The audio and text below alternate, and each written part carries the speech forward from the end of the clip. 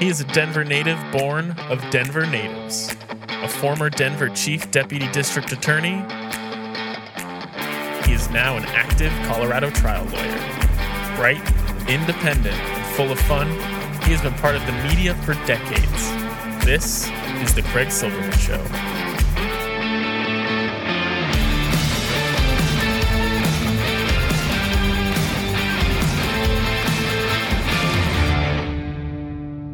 Oh, what a world, what a life, what a day. Saturday, April 1, 2023. No April Fools. Donald J. Trump has been indicted in New York. At the end of my interview with Terrance Roberts, I have a great talk with our troubadour, Dave Gunders. We feature his song, Talking in Tongues, and we talk about Donald Trump and his arrest coming up on Tuesday, his indictment, what it means. Great discussion. I just do want to mention, before we get to Terrance Roberts, that this is an inflection point in history. And it's a civil war in the sense that people who I used to like and respect, people with microphones who are still on the Trump side or are complicit with their silence. Consider what's happened just in the last week or so. The man posted a picture of himself with a baseball bat against the elected prosecutor, state prosecutor in Manhattan. He did that.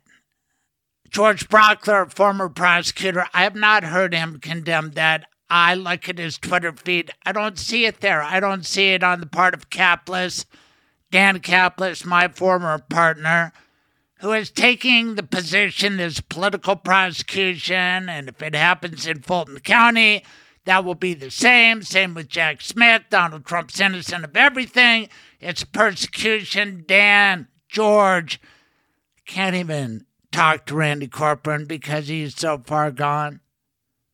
Maybe he was never there, but holy cow, fellas, before you go down that road, could you consider that picture of him threatening Alvin Bragg with that bat? Can you think about that dinner at Mar-a-Lago with Nick Fuentes, neo-Nazi Nick Fuentes, Groyper Powell, and Michelle Malkin? What are you guys doing? And Kanye West there, noted anti-Semite. Are you down with that? Would you have liked to have been the fourth at that dinner? Then how about that January 6th song? Put your hand over your heart and sing along with Donald Trump and the J6 prisoners that he's going to free.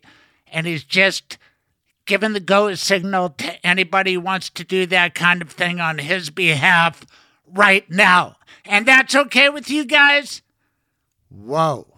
Holy cow. You've lost me there and lost a lot of people. This is a dividing line. And I ask you just once again to think about what you are doing and the direction you are leading people. Terrance Roberts, I love his introspection.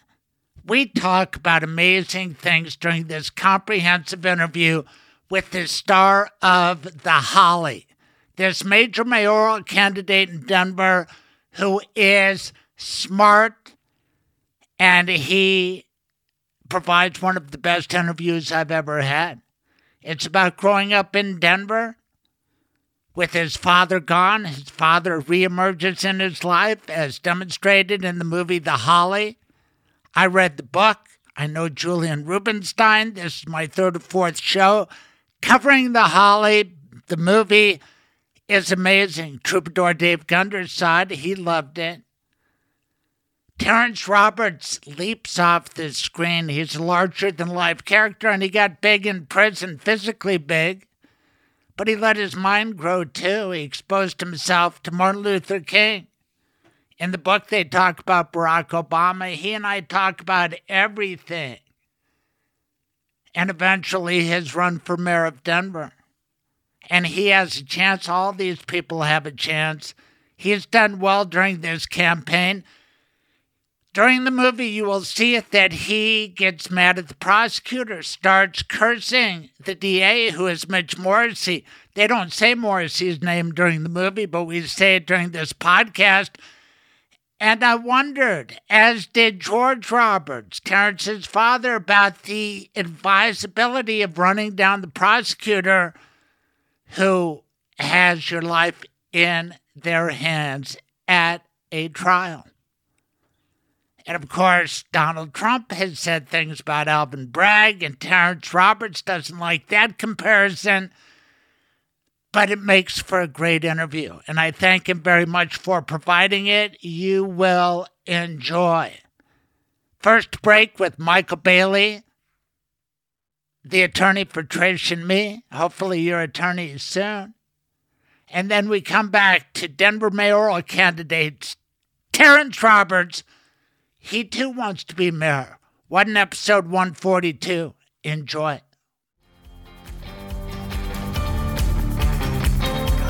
It's hot in here. Did that toaster catch on fire? It wasn't that. You choked on that bite of burnt bagel. Why is everything all red? The heat is unbearable. Where am I? Excuse me, Your Dishonor. May I step in on behalf of my client? Mr. Silverman, proceed. Tell me one redeeming good thing your client did. He was a faithful listener to my radio show. Not good enough. He had decency and compassion for his family. He did end-of-life planning with Michael Bailey. The Michael Bailey? That is kind to your loved ones. That is smart and way too decent for this place. Your client can go. And what about me, Your Despicableness? Why should I? Michael Bailey is my lawyer, too. Go on then. Get out of here.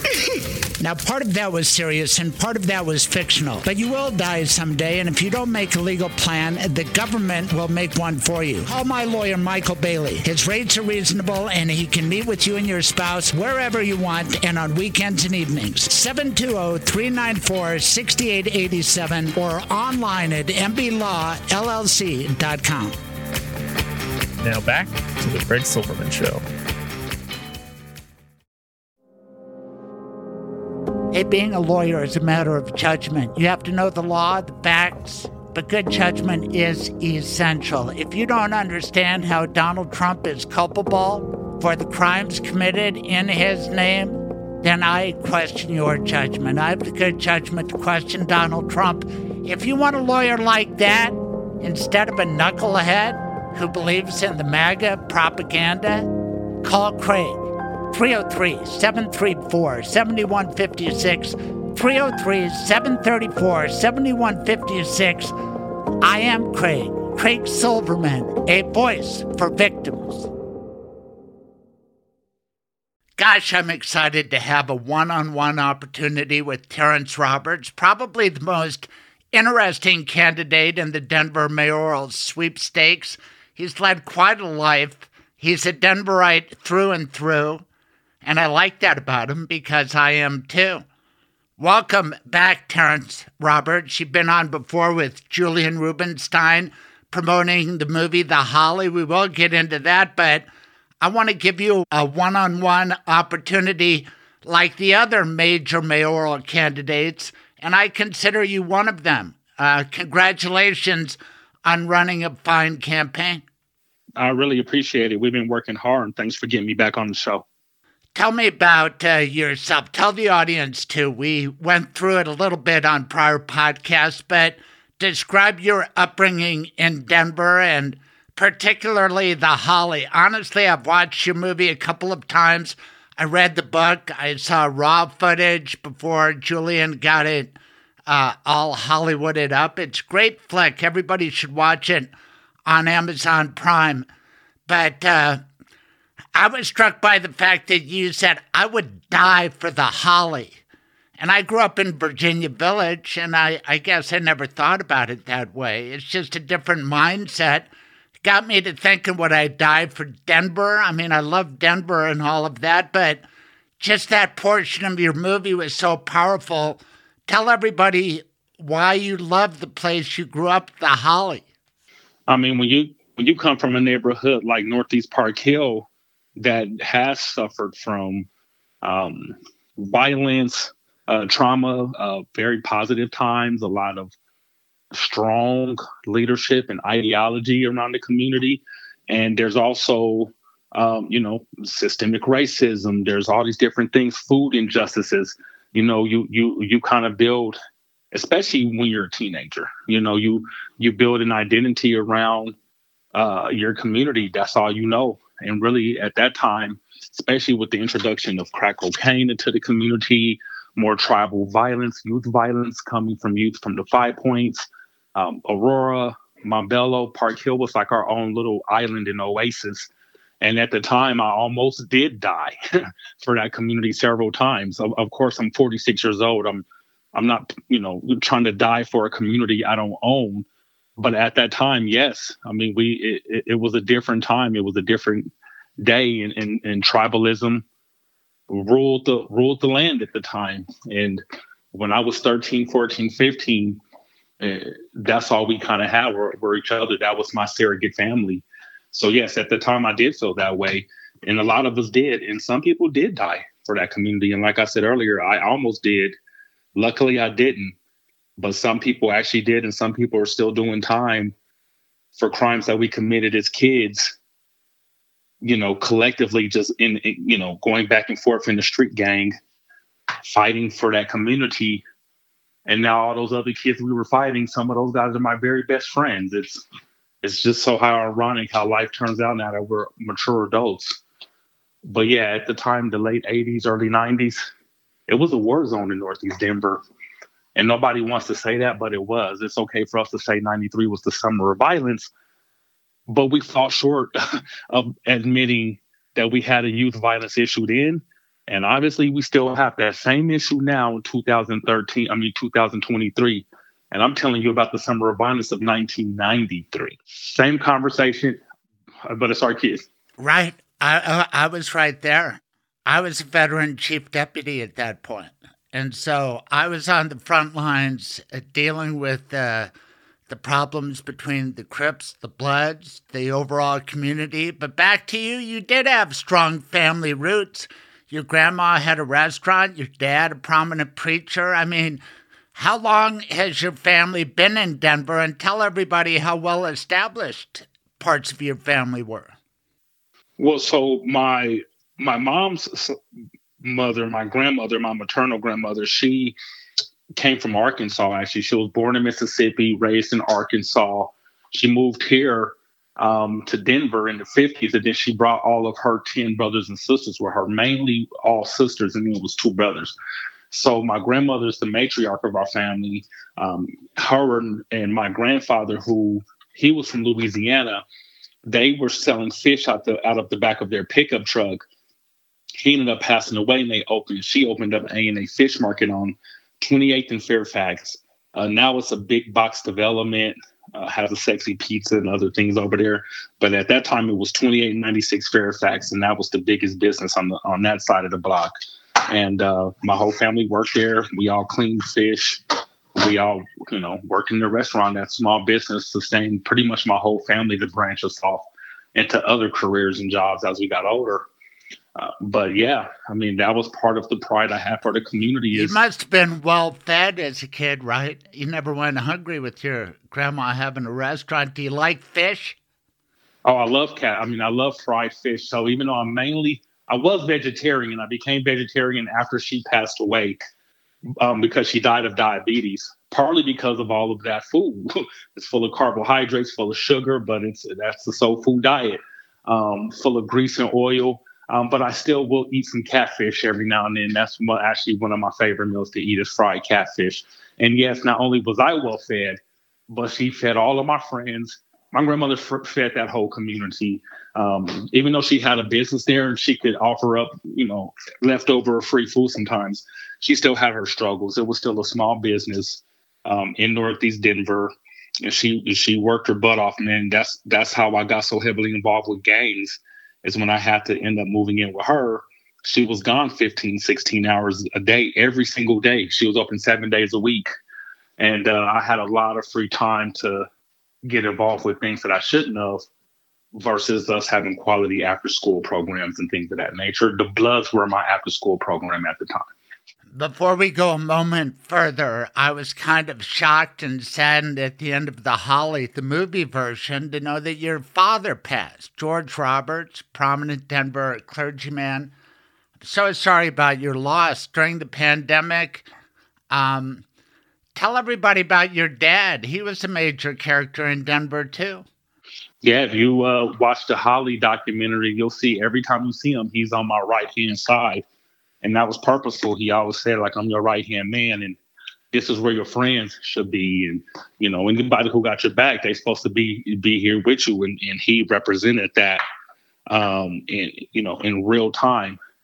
When I was growing up, my father had moved to Oakland, California, and San Francisco, so he was living in the Bay Area. I go there to see him, but he was still in his 20s himself. He was still young. Then in his early 30s, he was messing up, using drugs, being a thug himself. He actually didn't move back to Denver until I got shot in my back in 1993 because my back was really damaged. It broke my pelvic bone. And then it went into my stomach. It messed my nerves up and my back, putting pressure on them. And then my stomach, it punctured my upper and my lower intestine. So I had a huge scar from my abdomen to my chest with metal staples, and I had a huge hole in my back. And my grandmother had to run her restaurant. So my father, actually, to dry himself out from what was going on in California, that's when me and him really got closest after I got shot, because he had to live with my grandmother to get himself on his feet and take care of me. And that's where me and him really got close. And he wasn't saved yet. He wasn't preaching or anything yet. He actually didn't get saved until I ended up going to prison later. And then he told me over the phone about, him changing his life. And when I got out of jail, after I had changed my life, that's when me and him were really able to also rekindle and get more closer, because I was in a halfway house and he was driving me around to get a job. And he really believed in me, that job at Einstein Bagels led to me going to the Denver Children's Home, led to me learning how to run a nonprofit and getting Prodigal Son on his feet. Then it led to me going full time with Prodigal Son and being in the Holly. Wow. But that's my relationship with my dad. And your change, and I don't know you personally, but I read the book and then I saw the movie, and it seemed to me your change was more around politics, you understanding who Martin Luther King was, who Barack Obama was, and what you could do politically, as opposed to a religious change, which you talked about your dad, who became a Christian clergyman. I don't know, maybe you are saved religiously. Are you? Yeah, no, I mean, and I know most of your crowd is a Jewish crowd, but I believe in the Jewish community. I have love for all communities, but I do believe in Jesus Christ. I don't go to church on Sundays. I don't believe in religion. I think religion and relationship with God are two different things. But I definitely believe in the Word, the Old Testament, and I do believe in the New Testament. Those are my religious beliefs. Have you always believed that, or did your dad help you come to that? No, well, I grew up, my grandmother was really big in the church. A lot of her money actually went to tithing to a lot of the Northeast Denver Black churches. A lot of those churches are closing down now. But we were always raised in the church, and we always felt like within the African American community, the church was really the foundation for the civil rights movement, and for a lot of the positive things that were coming from some of the poverty and the migration from the South. We felt like the church was like that staple in the community. And there were other, religions and other people doing other things. But my family felt like it was within the church that the stability for the Black community was. And I still feel that way. Those other temptations that may have been out there in Oakland for your dad, maybe for you in Denver, Nation of Islam, Louis Farrakhan. Did you ever think maybe that's the way? I mean, not really, because I was raised in the church. Even when I was incarcerated, I just did another interview talking about how, and I can't remember what it was, but the Black Muslims wanted to beat me up in prison. And I don't even know why. I can't remember. It was like one of them had picked an argument with me. And I don't have a problem with the Islamic community at all. I mean, I know some of those guys. I'm not Muslim, but This guy picked an argument with me over something, some young convert to Islam who used to be a blood in Colorado Springs. And he wanted to question me about something. He didn't like my response. And these guys were acting like they were going to get me. And this is actually one of my transitions into really letting the Bloods know I was not a part of that anymore. Because the Bloods, even though I had left the gang, they were acting like they were going to have my back against these Muslims. And I even had to go to the Bloods and tell them, this is none of your business. I'm not in the gang anymore. And whatever happens, that's my own business. But then the Muslim guys, they never laid a hand on me. Nothing ever happened. But yeah, no, those guys actually did try to recruit me when something I was leaving the gang, because a lot of African Americans do turn to Islam when they go to prison, and some turn to Messianic Judaism. There's a lot of different forms of religion that people turn to, but I'm more Yahweh than Allah, and the Muslim brothers know that. They know I don't say that in any disrespect. I believe in the Old Testament, and I believe in that form of worship of the Lord, and that's just where I'm at.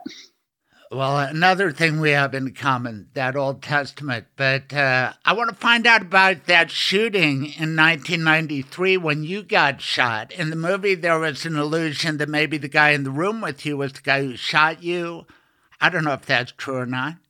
But was that ever reported to the police? Hell, I was a prosecutor back then, and I wondered if anybody got prosecuted for shooting you or if you wanted anybody to be prosecuted. No, I mean, at that time, no, nobody did get prosecuted. I was shot in a house, so I don't exactly know who it was. Could have been those guys in the room. We've had incidents before, and I don't know how much they want to talk about it, but all of us guys in that room have battled against each other before. So in the streets back then, and now those are the guys I call. Those are the guys who helped us lower homicides in Denver for 6 years, actually, for many years, so that group of guys, man, we tell those stories and we laugh it off, but yeah, they were out there. And as far as, me wanting someone at that time to get prosecuted for shooting me, no, I didn't even think about that. I'm not going to say I did or didn't, but I'm going to be honest and say at that time as a gang member, I'm pretty sure I'm going to say no at that time. I did not, because man, the way my mind works is I don't deal well with gray areas, Craig. At that time I was a gang member and I did what gang members did. And that's why I was getting shot and getting into fights and going to prison, because the better you are at that life, the worse your life becomes. And just like when I left that life, I was really intent on making sure that there were no gray areas. I'm not a blood and an activist. I want to be remembered as a revolutionary more than I want to be remembered as for anything else, including running for mayor. No. I think you've done a great job shedding your past identity. I mean, exactly. It's a growth experience. And as they say in the movie, that one dude, that Terrance is riding the tiger, and you always will be. It's just a different tiger, and wow, what a tiger you're trying to tame right now. But I want to go back to you getting shot in 93. Did you have to go to the hospital? Oh, yeah, I almost died. I was shot in my back. So I'm just wondering how they hush that up. You come in with bullet wounds. Don't the doctors ask what the hell happened? And I'm just wondering how that gets hushed up. I was almost dead, man. I ended up waking up, Craig, a week later, man, with tubes all in. And where? At Denver Health? Yeah. So I was at the old University Hospital when it was off of 9th and Colorado Boulevard over there. CU Medical. Yeah, they said actually. And so, where were you shot? Do you know the address? It was on the corner of 35th and Glencoe. Gosh, I grew up 1651 South Glencoe. It's just like your book, The Holly. I still live near The Holly, just a lot further south. Holly goes such an impactful street. Same with Glencoe. My synagogue's on Glencoe, too. And now you got shot on Glencoe. That's something.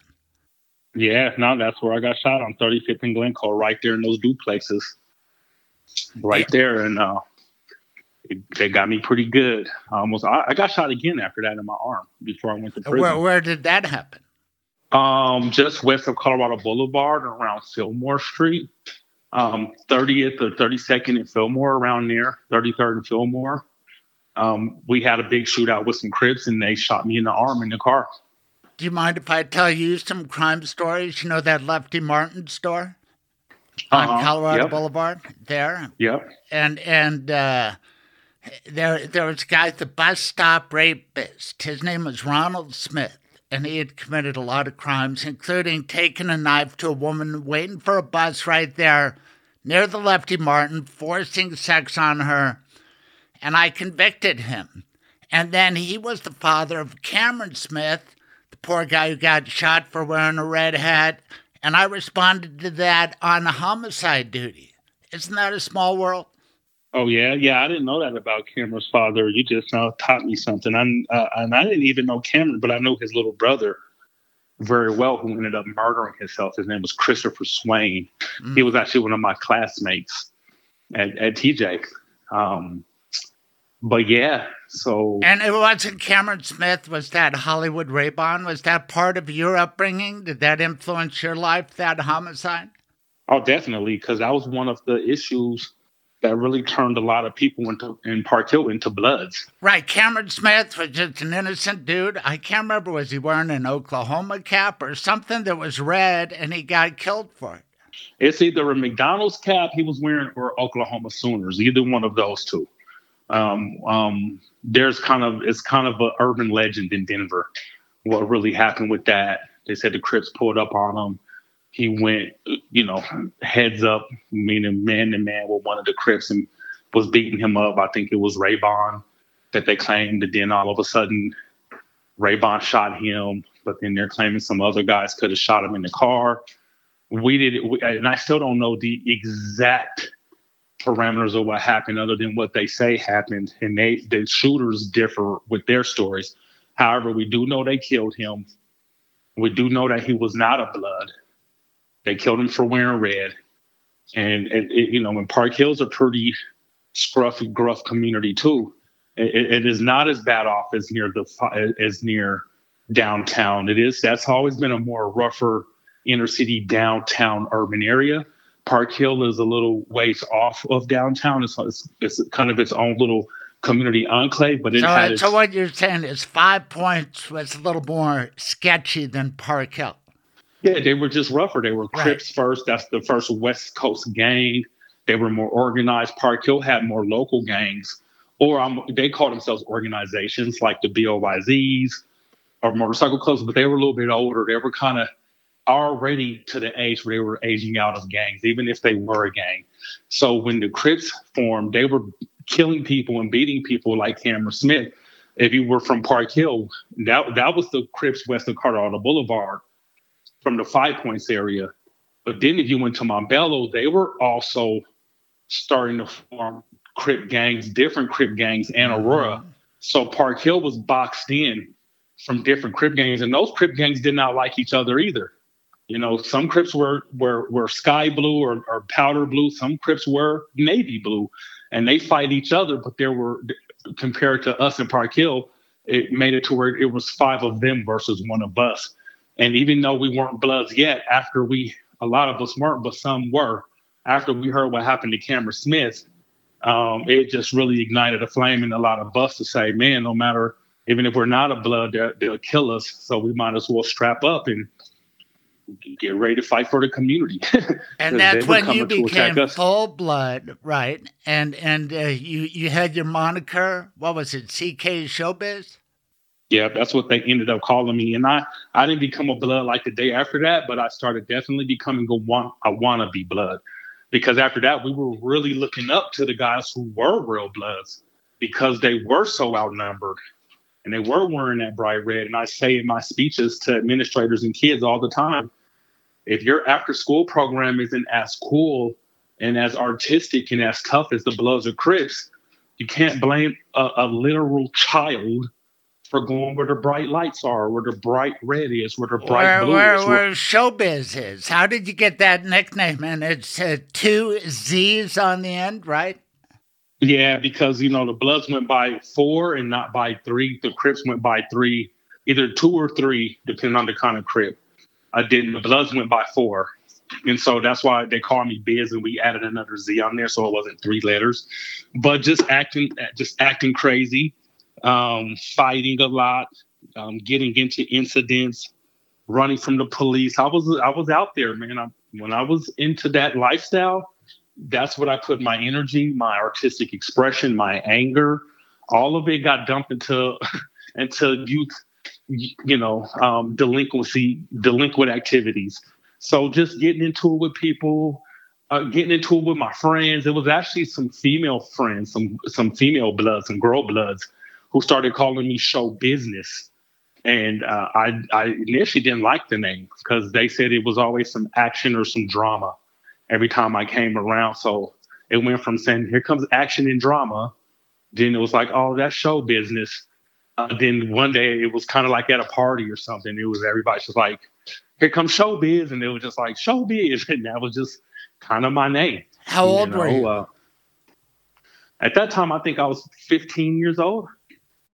Have you thought about the fact that you are now a major movie star in a big production on Amazon Prime? And honestly, you dominate the screen. So maybe those girls saw your potential. No, man, it was kind of funny. One of our old friends from that lifestyle, she was like, man, and I say these are spirits attached, and these are energies and like personalities that we create. Showbiz is a character, that I created as a child. Because she pointed out, like, everything that we called you guys back in the day, that's kind of your character and who you are today in your 40s or 50s. And she named off some people, and she named off our nicknames, and I was like, you're right. All of those names literally matched who that person is today. But we got those names when we were just teenagers. I know, but you must have always liked the limelight. You're a natural leader. You're running for mayor right now. And some people are shy. Some people like to show off. I mean, nobody forces you to put a microphone in front of your face or let the cameras come on. Hell, you were gutsy enough with your life on the line to have cameras follow you around 24/7. That's showbiz, man.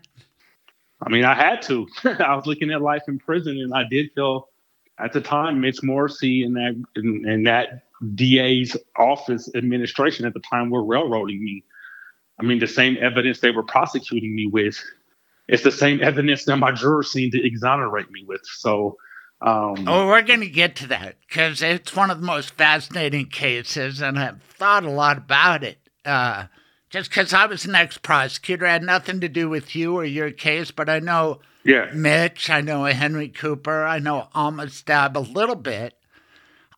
That detective who was against you, he was just on Dateline for solving the Feldman case out of Southeast Denver. A guy killed his Jewish wife, and he was dogged in pursuing that guy and convicted him. I don't know his name. What was the name of that cop who was there in the trial against you? Do you remember? Dennison? Yeah, the weightlifter guy, like you. Oh, I don't know if he... The guy who was at council table with Henry and Alma. Yeah, I don't know, Detective Dennison. I think that was... Yes, I think that's it. Anyway, let's go back to your life, because you end up doing serious time, and honestly, one way you can tell that is you've got those penitentiary arms. How many push-ups did you do in prison? My God.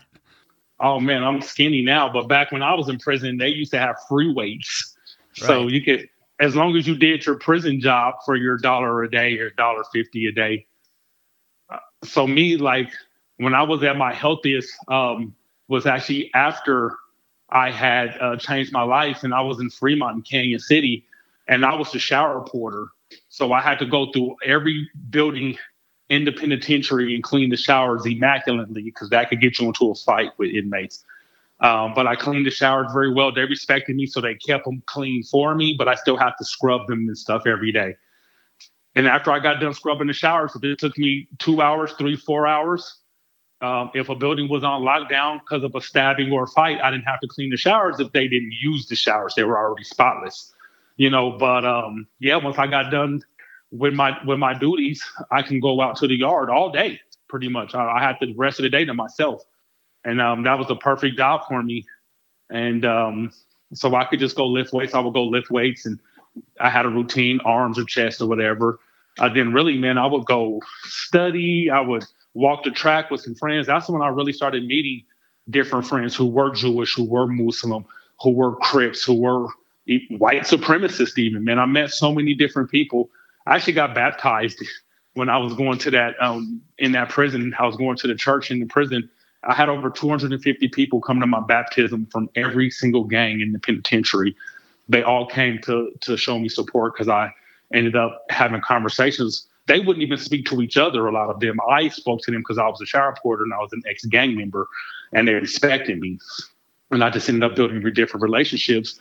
And I invited everyone to come to my baptism, and I wasn't expecting. I thought it was going to be 20 people. It was people all in the hallway in the penitentiary, and that was really one thing that showed me that, man, people who are involved with that lifestyle, even though I'm not involved anymore, they will listen to me and they can respect me because I have been through really the bottoms of that lifestyle, and I represent change, and not change to where you have to leave your own hometown or you have to abandon your family. I joined the gang when I was a child. Now I'm a grown man, and I shouldn't have to be worried for my safety. You are a natural leader, right? But let's talk about how you ended up in prison, because I studied that mugshot of yours because it was 94. That's when you got a long sentence. And I'm thinking, gosh, I was a prosecutor then in Denver. Do you remember who sentenced you and what courtroom it was through? I can't remember because I ended up taking a deal. Right. I took a deal because I was messing up and I had got into it actually at that time with a blood gang member. Over a $40 Dayton hammer that tightens the wheels on your car. We used to have those lowrider wheels in our cars called Daytons, and you had to beat the knock off the nub on it tight. That's how the wheel stayed on your hub. It got screwed on. So it had these metal hammers that were soft metal. When you hit it, the metal would dent, but it would spin it and tighten it. And I broke it. And this guy, he was like 6'6". He was actually there when I had to defend myself against Hassan. It's so weird. So he had been laying to get me for all these years. And I had changed my life and everything, but we almost got into a fight because I broke his Dayton hammer fixing my car wheel. Where did that happen at? This was actually at my grandmother's house. Okay. Because I was on ankle bracelet living with my grandmother, and I invited these guys to come over, and there was like some younger guys and some women there. Mind you, he's like this big guy, and he wanted to fight me over this, and I was going to fist fight him. I was crazy like that back then.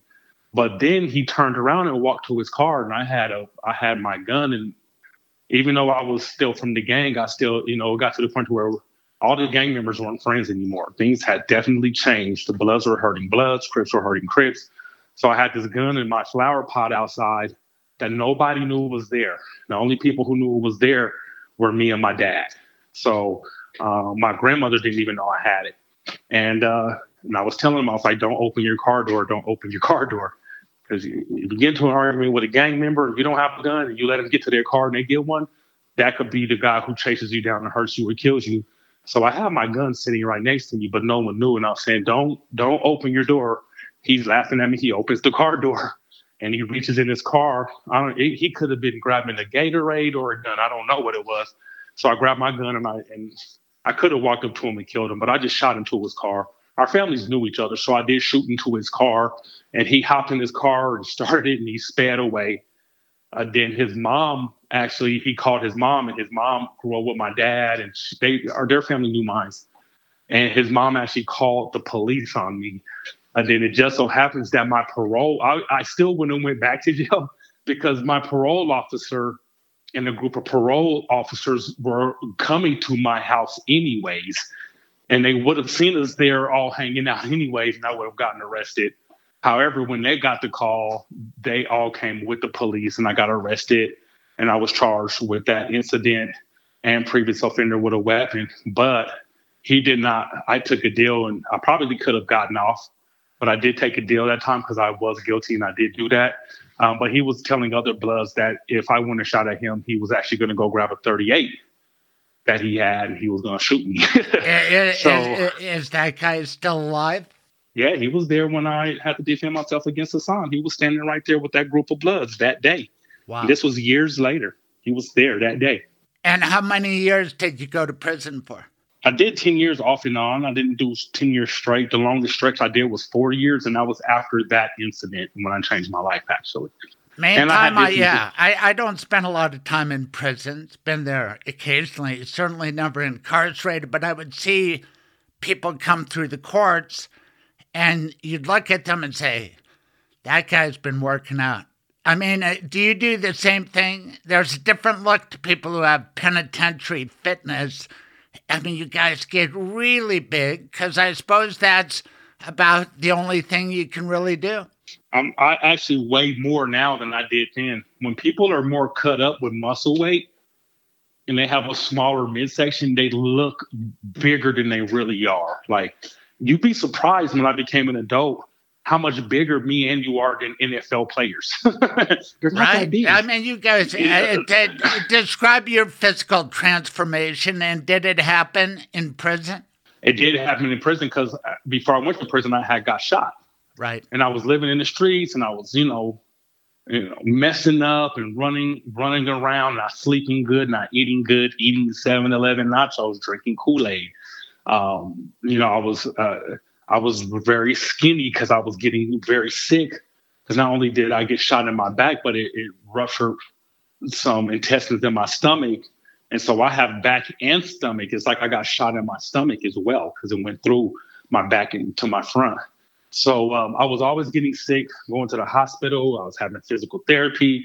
I was really messed up. I didn't really heal my body until I went to prison and was able to just not be in the streets and eat better food and really rest. Like, I don't believe in just locking people up for any infractions or unfairly. However, I am one person who can say prison really, because I made it that way for my own self, I was able to use that experience to heal my mind, heal my body, and to really put some knowledge into myself that I lost after I joined the gangs. Because once I joined the gang, I wasn't focused on school. I was focused on making sure I got home every night. Do you keep working out now? Because you have massive shoulders and arms, and it stands out in the movie when you see you in person. You look different than the other mayoral candidates. Do you maintain your weightlifting? What do you do? Actually, I'm trying to lose some weight. If you notice, so on the documentary, I was not in shape. I was actually, because now I was a grown man, and I'm from a diabetic family. My grandmother passed of diabetes, and pretty much so did my dad. He was very diabetic, and he passed of COVID. But no. So what I'm doing right now is I do intermittent fasting. I really try my best to lay off of the carbs. I eat a lot of, kale, spinach. I eat a lot of more leafy green foods. I eat eggs. If I want something hot and that kind of has a meat texture, I eat eggs. So do you work out? Do you lift weights anymore? I don't do any more weightlifting. If I work out, so I have those perfect push-ups that you could get from Walmart where they spin when you do a push-up. That I'm 46 years old, and when I do use those on a regular, I haven't been using them the last few months because I've been so busy and exhausted campaigning, flying in and out of town, when I came from New York a couple of weeks ago, I literally hopped off the plane. I came from DIA, hopped in the shower. I had 3 debates that day and a meet and greet that day. Getting off the plane. It's hard to be a movie star and a mayoral candidate at the same time. It's a lot of work, man. Movie star part, not so much yet. I am starting to get recognized in a lot of different places. It's kind of weird to me. I'm not used to that. But no, I just mainly do push-ups. I try to eat better. When it's hot outside, I do a lot of laps around Washington Park, Cheeseman Park. I don't really do a lot of jogging. I do what's called HIIT training. For like every now and then, for 30 seconds, I'll run as fast as I can. So my body is just used to running. But mainly I just walk, man. Walking and a good diet without keeping your body stuffed with food, that's the best exercise. All that lifting weights, that stuff is not good on your joints. It's not necessary. I'm not trying to look like a Hollywood star. I just really want to be just healthy with low blood sugar. You'll look good if you're healthy. At your peak, how much weight could you bench press? The most I could bench press was 315. That's the 345 plates on each side. And did you guys compete behind prison bars at weightlifting? Guys way stronger than me competed. At 315 is like good prison exercise weight for somebody. 3 big plates on the side. That it took me years to get up to that, and I can only do that like once or twice. But man, you got guys in prison who are just naturally. Some of these guys are from farms, man. You talking about some cornbread fed white dudes and some brothers, man. Them dudes are 6'7", 6'8". They'll lift that stuff for practice. You know what I mean? So right. they squat 1,000 pounds or something. So man, they were bending the bar. Like I looked good and I was in good shape for my body frame and where I come from. But some of those guys, man, they're fresh off the street, especially guys who are using drugs and they get cleaned up. And back then, we called it man in a can. They had this substance called creatine, and they sell it in big jugs. And once those guys come from the street, some of those guys were professional prisoners. They get out, go smoke crack, do whatever they do, come back in there. And man, in a matter of weeks, they get a jug of creatine. They start working in the kitchen. And you could tell they were really institutionalized. But these guys were hulking monsters, dude. Like, I don't care if you're benching 350 pounds, they could hurt you if they wanted to. Just man to man, you know what I mean? So yeah. I didn't really get involved, but I did play basketball. I still play basketball sometimes too, just so you know. But basketball is a sport for me. If I have to play it a lot to be healthy, because if I only play it once every few months, literally the next day I'm like, oh man, I must be 90 years old. Like I can't even. It hurts so bad because you have to really be healthy to hoop. So that was also a way I kept my weight down, just playing basketball, but I haven't been able to do those things really within this I announced my candidacy last April 9th. I have been going almost every single day since I announced my candidacy for one reason or another, because of the Holly, my candidacy, debates, just whatever. Me still organizing, it's been a lot. Your hoop skills are probably diminishing. Plus, you're getting at an age where it gets a little difficult. I sort of retired at age 43, but back in the day, I used to play a lot against the police. We had a great DA team with Henry Cooper, one of the stars, and wow, he was a great guard. But we'd play against Reverend Kelly occasionally, too. And we'd be guarding each other because we were about the same size. But that guy was rock hard from being in prison himself. He's got those muscles. But I know Leon Kelly, one of the stars of your movie, and it's something else. And I could talk hoop all day, but the most impactful thing to me about your prison experience is you describing your realization of Martin Luther King, who the man was, what he did. And then in the book, there was more about Barack Obama and how that inspired you. Tell everybody how you got your mind turned around to the point where you stopped being a gang member, you stopped being a convict or a criminal type, and you said, there's more out here. Did those two guys help turn it around for you? Yeah, no, I was literally in the Denver County Jail. And like I said, on the documentary, I have watched a PBS special about Martin Luther King, and I've seen his speech. I have been to the mountaintop, and I had never heard that speech. And I grew up on 29th and Pontiac. That's literally just one block off of Martin Luther King You're Boulevard. talking about the speech he gave to the Memphis sanitation workers the night before he got assassinated? Exactly, and that's what intrigued me was the fact that he predicted no one still talks about this. This man literally at the age of 39 predicted his own death less than 24 hours or around 24 hours. It could have been a little more, but I'm thinking it was less than 24 hours. Right. After he predicted his death, he was assassinated. Even Jesus didn't do that. I mean, come on. Who has done that? Name one person in history who's done that. So that really intrigued me. I was like, I never knew this. And how do you predict your own death 24 hours before it happens? I mean, Tupac, nobody did that, right? So I got the autobiography of his life, and it was a big, thick book. And I read through it. And then I seen a different side to Martin Luther King. He kind of gets judged like, oh, he was soft and Malcolm X was the tough one.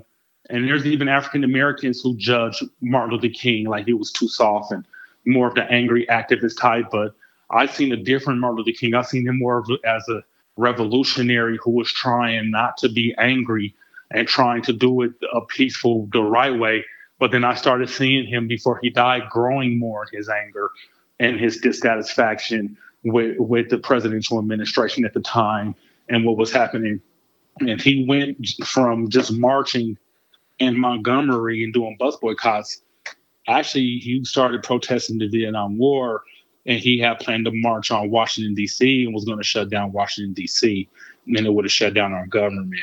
And that's why I feel he was truly assassinated, was more so when he got involved with more international politics, especially the war in Vietnam, and then what he was planning to do with his growing influence. At that time, he could have brought hundreds of thousands of people to surround the White House, which is kind of what we did July 3rd of 2020 when I was arrested erroneously for rioting, for protesting for Elijah McClain.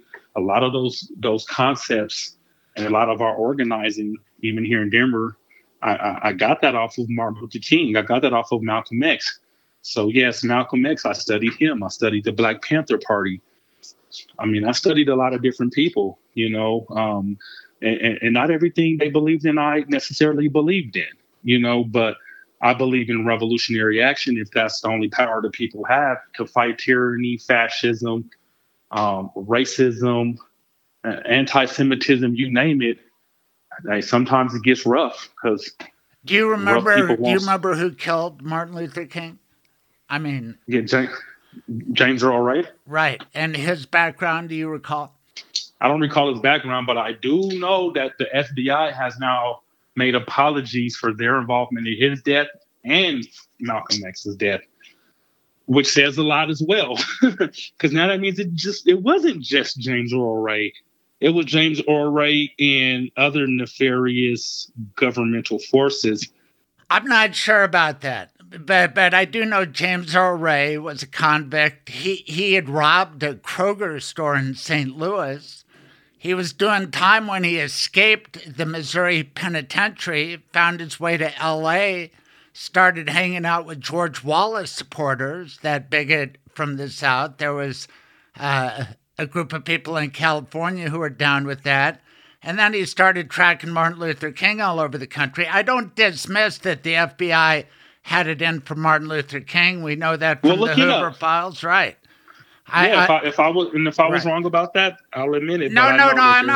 There are a lot of theories about what happened, and I'm not an expert on James Earl Ray and all of that. I know a little bit, and I'm open to this possibility, and we will get to your activism on behalf of Elijah McClain and those causes. And I did an Alphabet Boys podcast. Have you heard about that new podcast, which has exposed how the FBI did some crappy things to the racial justice movement in the wake of the George Floyd murder? I know you've been busy, but they had a white ex-con infiltrate the racial justice groups, and now it's all come out with some amazing sound recordings, and some of the most violent stuff that happened after George Floyd was really stirred up by a white guy that the FBI was paying to stir things up for the racial justice side. Have you heard about this? Yeah, not only have I heard about it, I was actually one of the ones targeted. I was having huge arguments with those guys during some of our protesting. With that guy, protesting. Mickey? Did you meet him? Yeah, I was organizing the events that he was coming to, and I was arrested for those events. Gosh. I'm surprised that podcast hasn't, which I don't need to talk to them, but I was literally not only targeted in the Holly, but then when I took some of the reins of the Elijah McClain movement because I was asked to step up and provide leadership there. And then when we made it an international thing, Mickey was at some of my events and trying to cause problems. And I was literally, it's in the book, The Holly. I was literally, I mean, we almost had some pretty serious issues around him and other people stirring up violence. I got arrested for that, Craig. Nobody's saying that. I was charged with two felonies. Have you had a chance to listen to that 10-part podcast yet? I actually haven't had a chance to listen to the 10-part podcast, but just know I was one of the targeted individuals there, and it was at my events I was arrested for that he was instigating some of that nefarious stuff that happened, and I was literally fighting against him, and I still got arrested. I was arrested for things he instigated based off of my organizing because we were moving the crowd. That's fascinating. Do you know Trevor Aronson, the guy who put that documentary or that podcast together? No, sir, I don't know him. I haven't listened to it yet, but yeah, I was just giving you a little bit of background. He doesn't say your name, but I figured you might have known, and sure enough, hell, you knew this white guy, Mickey. What could you say about Mickey? Did you size him up as an informant? I didn't know necessarily if he was just an informant or if he was just some young, angry, we do have like a lot of young, angry anarchists and a lot of homeless youth and a lot of people who are just, and some of these people come from prominent families. You'd be surprised. But especially a lot of those socialists and communists in Denver, they're mainly ran by young Caucasian kids who some of them had ties to white supremacy. Then they don't want to, they're like gang dropouts from white supremacist gangs. And now they love black people and brown people. It's all kind of, a lot of kids with trauma, man. It was just another street gang, a lot of it. And yes, I thought he was a very strange person. He seemed very angry all the time. He was very negative. And I thought it was very strange that he was driving around town in a big a big hearse. Right. It looked very weird. He seemed weird. But then we were also doing things with different organizations, and it wasn't for me to pat down and do a background check on everybody who was there. Because if you're able to bring hundreds or thousands of people to events, which at that time I did have that ability to do, working with these other organizations, you're going to come up with all kinds of different people. It's not a lot of upper middle class people who are going to come block a highway with you. You know what I mean? You're going to get the Mickeys and people like that. So we had a few Mickeys actually amongst us at that time. What happened? Julian captured 2020 within the book and the documentary, but there should be, just like that guy has that Alphabet podcast, there could be a whole nother Holly documentary type of situation or book based off of what happened to us in 2020. Man, that was another situation where I was organizing every other day.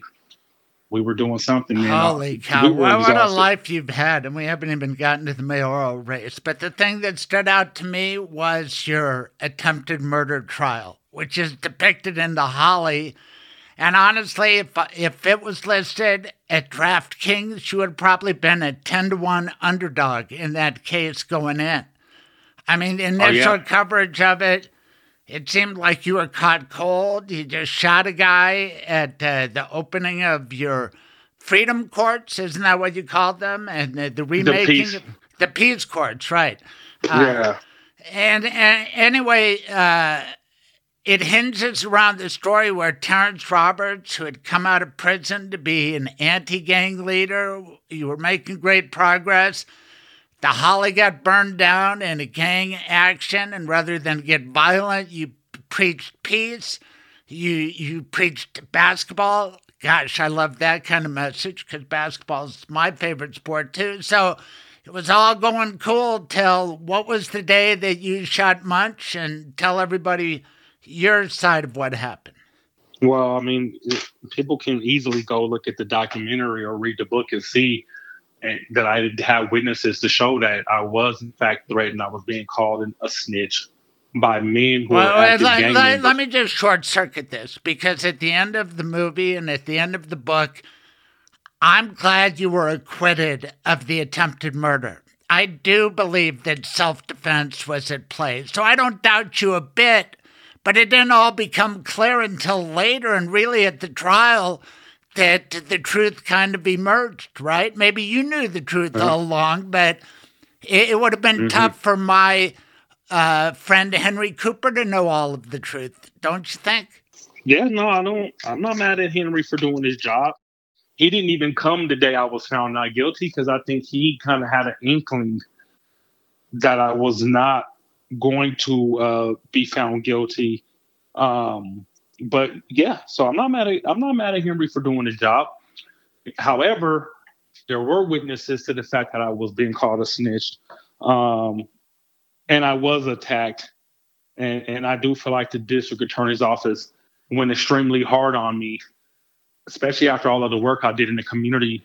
And there's about 24 gang members on camera coming onto my property attacking me, and about another 40 gang members and just community people laughing about it who were still on the south side of 33rd. And it's on a police halo camera. Right. And we watch it in the movie. It was a scary situation for you.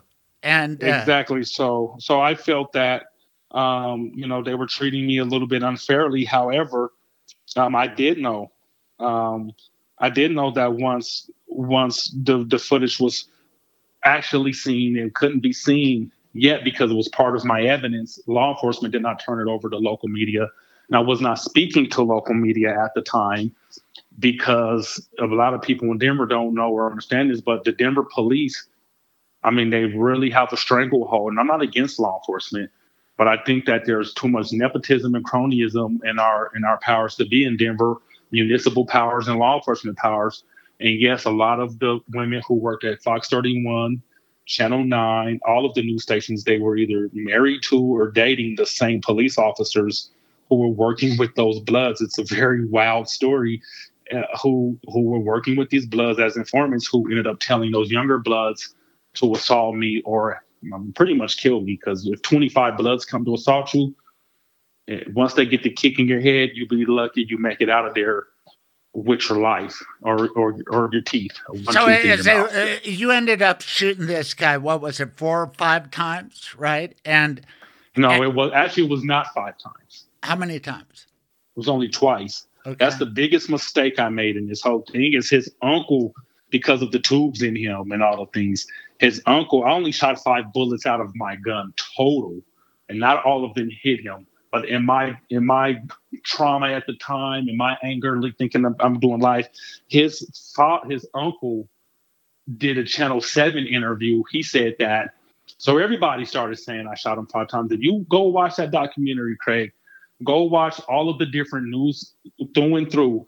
They say I shot him in the back. They say I shot him in the side, in the chest, in the neck. If you count up how many times and places they said I shot him, you think I shot him 10 times. Go watch the doc again one of these days. I only nicked him in the neck when you see him flopping his own body down. So he never even had a trachea in his neck. The doctor testified at my trial to this and in my transcripts. He was nicked in his neck and it lacerated his neck, but it didn't pierce his neck. So he fell on the ground, and that's when he turned himself over because I was about maybe 15 feet away from him. And when I was walking up to him, he was still talking to me and he was coherent and talking crap, really. That's why I shot him again, because there was so many Bloods around me. I didn't know what was happening. So, yes, I did shoot him while he was on the ground. And that's the shot to his chest that paralyzed him. But he was not shot 5 times. I erroneously said that because of media coverage. And he was not shot in his back. And just like you talked about that 6'6" dude, don't let him get to the car because he's going to get a gun. When you saw the threat of all those Bloods calling you a snitch, you went to your car and you got a gun, right? Exactly, because I know, I for better or for worse, I did grow up in the streets. And you're ex-prosecutor, man, most crimes of violence, especially in the streets, are in or around a vehicle. That's where the guns are kept. That's where the drugs are kept. That's where you can't walk to a drive-by. Gotta drive to a drive-by. Right, but your fear is, did you think you were going to get shot or stabbed or just beaten to death? All of the above could have happened. Uh-huh. They had knives, guns, and they did leave that knife there. I did find that knife there when me and my DJ pulled up. They had a knife and this half-eaten rotisserie chicken with a note that said, "Bitch a Negro, snitch a Negro." It said, "Bitch ass nigga, snitch ass nigga." Mm-hmm. And I put the knife in my pocket. And that's another part that I know was confusing for people. After I had to shoot Hassan, yes, I did get angry. I didn't shoot him out of anger. I shot him because they were trying to assault me. But after the shooting happened, yes, there was some anger there, and I hit him in the face with the knife that I found when I pulled up. And there's witnesses to what happened to me too. Like, I'm not making any of this up, and those Bloods know it. And even after the shooting, you could see those guys passing weapons on camera, running around doing all kinds of things. But they were leaving notes in my office previously. So now that you guys are calling me a snitch and it's established, stay off of my property, and we're not getting along, I will come to my office in the morning and we pull out my chessboard or something, or I have a meeting and we sit out front. And then in between my the boards on my table, they'd have something folded up, and I pull it up, and it's a note from the Bloods with a bunch of CMG gang writing calling me a snitch. No, I get it all now, and I think everybody does if they read the book or they watch the movie. But at the time, this was a big day, right? The building and your hoops were getting shown off to the world. There were TV cameras there, and then you shoot this guy. And did you think it was unfair for you to be arrested for that? No, well, I mean, I have to be, I mean, at the time, I'm not going to hold the DA's office or the police accountable for doing their job. I mean, I did just shoot somebody and nobody knew. So I'm not mad at the police for arresting me. I mean, if I was a police officer and I seen a guy standing there with a gun and a guy laying on the ground, right, shot, of course. I mean, none of those things I'm upset about. Now, after and are you upset with Mitch Morrissey filing charges against you, attempted murder? Well, I mean, am I even upset with them initially filing the charges? No, because man, I'm intelligent enough and I'm understanding enough to know when it first happened, who really knew the truth. If you have powerful news agencies saying I shot him 5 times, people do. Do you know that I was in the county jail for that weekend? It happened on a Friday. I got out that Monday or Tuesday. But for those days, I had Blood gang members and Crip gang members and law enforcement sheriffs in the jail sliding articles under my door, where local media and law enforcement, they were literally letting Carl McKay speak to me and my character, and he's on camera telling those Bloods to assault me. And there's even a guy who's talking to Julian behind the curtain, telling Julian we were in Carl's shop, calling Terrance a snitch and planning his assault and his murder. Right. And that's the guy. Carl McKay's big character in the book and the movie, and kind of your nemesis, takes over your office once you get arrested, along with Leon Kelly. But I just want to get back to this prosecution because I'm thinking, gosh, what would have happened if I was assigned your prosecution? I would have picked up that. You'd probably be doing 100 years right now. I'm just. No, you probably would have got an L too. That's like when I talked to O.J. Simpson. I told O.J. I thought I could have convicted him. No, that guy was guilty. Okay, so I wouldn't have felt bad. I do believe O.J. was guilty. And O.J. said to me, he said, "Silverman, we won't know because you weren't the prosecutor, now were you?" And that's true. And I wasn't the prosecutor of you, but I'm thinking about Henry Cooper because I know the dude and I like him. He's my basketball buddy, right? But you were so mad in the movie when they added habitual criminal charges. That's a powerful portion of the movie. You get on that elevator, you've just found out that they filed the big bitch against you, and you think it's so unfair, and you go off on Facebook, etc. And your dad was the guy on the movie saying, "Son, what are you doing? You're calling out the DA." And then you got a little mad at me because promoting your appearance, I said, "Who threatens the DA?" Well, Donald Trump is doing it now. And you did it. You did it on a case and you got a not guilty verdict. And we're talking now. You're running for mayor of Denver. And tell everybody why. Tell everybody why you got so mad at Mitch Morrissey for adding habitual criminal charges. Well, for one, I did not threaten him. You didn't threaten him. I apologize for that. You just did some name calling, right? Yeah, which is fine. Right. It's fine for somebody to call Terrance the big old fat head. That doesn't mean I have a right to punch them or get them arrested. True. Now, when you're assaulting someone, when you're telling someone to hurt me, that's different. I get disagreed with running for mayor. I had to shoot a young man. You'd be surprised the stuff I see about me online that I have to ignore every single day for now a decade. Sure. So I felt like because of my situation, because of what was said about me and my anger and the fact I was looking at life in prison because I could have gotten convicted. This is not just an open and shut self-defense case. I understand all of those things. But yeah, I was critical of the Denver police. And I still am. And the prosecutor. I mean, that takes some chutzpah. And your dad, who loved you and worried about you, thought, gosh, this is counterproductive. The people with all the power, and my son's talking shit about him. And how's that going to work out? Well, that's fascism when the people with all the power can't be criticized. Not, I'm going to hurt you. I'm not pulling a Donald Trump having powerful politicians thwart the prosecution. I didn't even have that kind of power.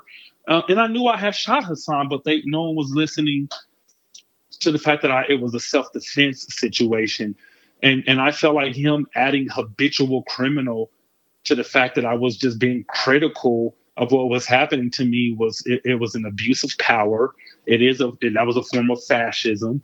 I can say what I want to say, like I told my dad. I know, but let's just think this through for a second. Because I filed habitual criminal charges against people with some frequency. And my policy is I'm not going to make up any felonies you didn't commit. That's your record. And if Mitch Morrissey thinks you just attempted to kill a guy at a very public event and you have this bad criminal record, why the hell shouldn't he utilize those laws in a violent crime situation? Well, because I didn't even fit the habitual statute, we felt at the time because of the fact that I had been far removed from criminal activity. And I had even been on Mitch Morrissey's television show twice. And he'd come to my events at Safe Summer, Safe Holly. And that's why he knew I was not a criminal. Habitual criminal, like I said in the elevator in the documentary, is for people who are continuously doing crimes. Somebody's selling drugs or stuff, but isn't the guy who's shooting people more dangerous? Now, I know you were acquitted and it was self-defense, and I accept that, but I'm just trying to defend Mitch and Henry if they don't. I mean, I'm giving you my answer. Sure. I'm giving you my answer. My answer is Mitch knew that I was far removed from crime, and yes, I had shot a young man. However, if he felt that way, he should have added the habitual criminal charges when I was first arrested, not after I criticized the prosecution, which became a form of fascism. So you didn't think I was that dangerous when the shooting happened because you know I'm not a habitual criminal. But now I'm that dangerous because I'm using my voice and you don't like what I'm saying. That is fascism, Craig. And that's an abuse of power. Then you wonder why people don't trust district attorneys and don't want to support prosecutions, even if it benefits the community or their family, because they see that same mean spirit in our police and prosecutors that they see in the gang members. If you don't do what they want or say what they want, they'll use their power to put their foot on your neck. And that is how I felt about that prosecution and Mitch Morrissey at the time, because Mitch Morrissey did know me personally from several community events and he knew I wasn't a career criminal. And also there was evidence that I had a self-defense case, which I was acquitted for. So I understand what you're saying, but I was not trying to intimidate the prosecution.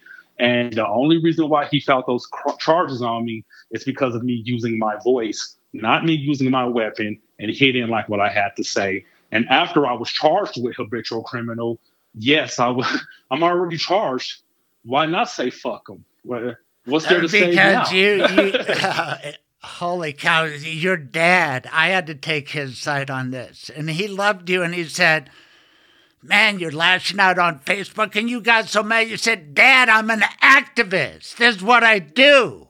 And yeah. I get that, but there's a time and a place for everything. And while the DA kind of had your life in his hands, I watched the movie, and I think it's different than the book, because I read the book, what was it, about 3 years ago?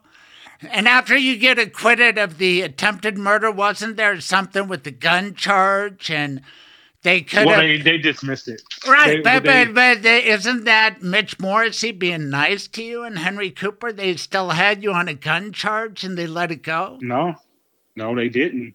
My case was bifurcated. They Right. separated my gun charges from the shooting. Yes. And my jurors literally wrote a note to Al-Mustaf, to Henry Cooper, and to the judge saying, not only is he not guilty of the attempted murder and the first degree assault, but we're also going to find him not guilty of the weapons case. And they dismissed my weapons case, or I would have just got found not guilty of my weapons case, which I wish we actually would have just had my bifurcation hearing and them have read a not guilty verdict on that as well.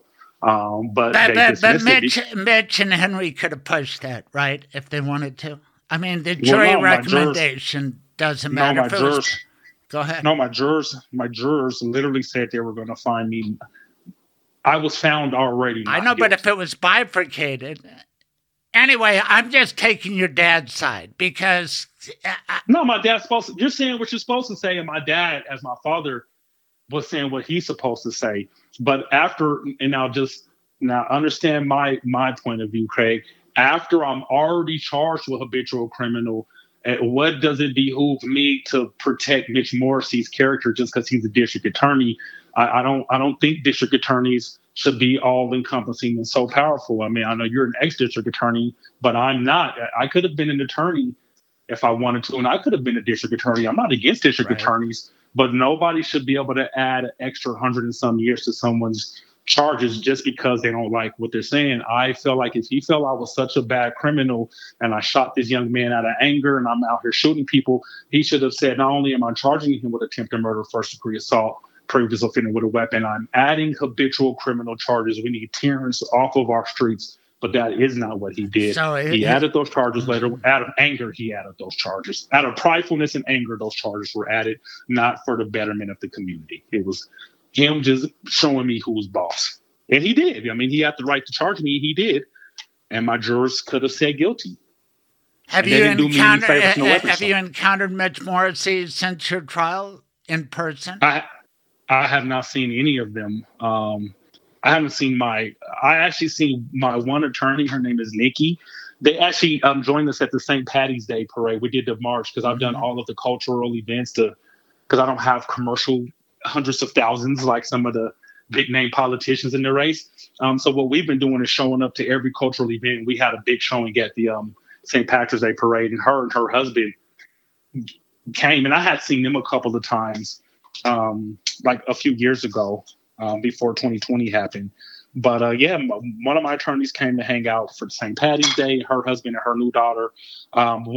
Lisa, she's a judge now. I haven't seen Lisa, but I know she is a judge now. Lisa Arnold? Yes. Yeah, she's a judge. So I get complaints about her and praises about her every now and then because people see her in the dock and they tie her to me for some reason. Like, your attorney did this at quarter. Man, I really like your attorney. She was a good judge. I'm like, I haven't even seen Lisa, but... Have you thought about the fact that you're going to be appointing judges if you are elected mayor? And the city attorney? You're going to be hiring a bunch of lawyers? Wow. Are you going to win? Definitely.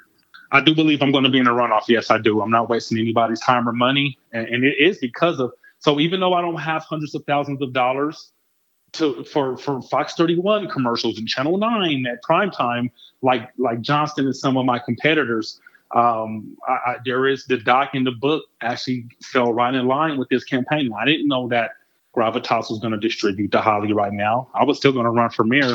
It could have never gotten distributed, but just so happens God has a sense of humor. So I don't have too many prime time commercials. I'm running my commercials on Roku, on Amazon Prime.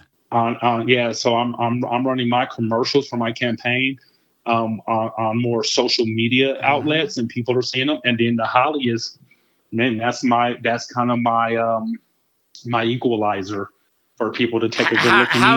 How is the Holly doing commercially? You've gone to New York, LA. Is that all part of promotion for the movie?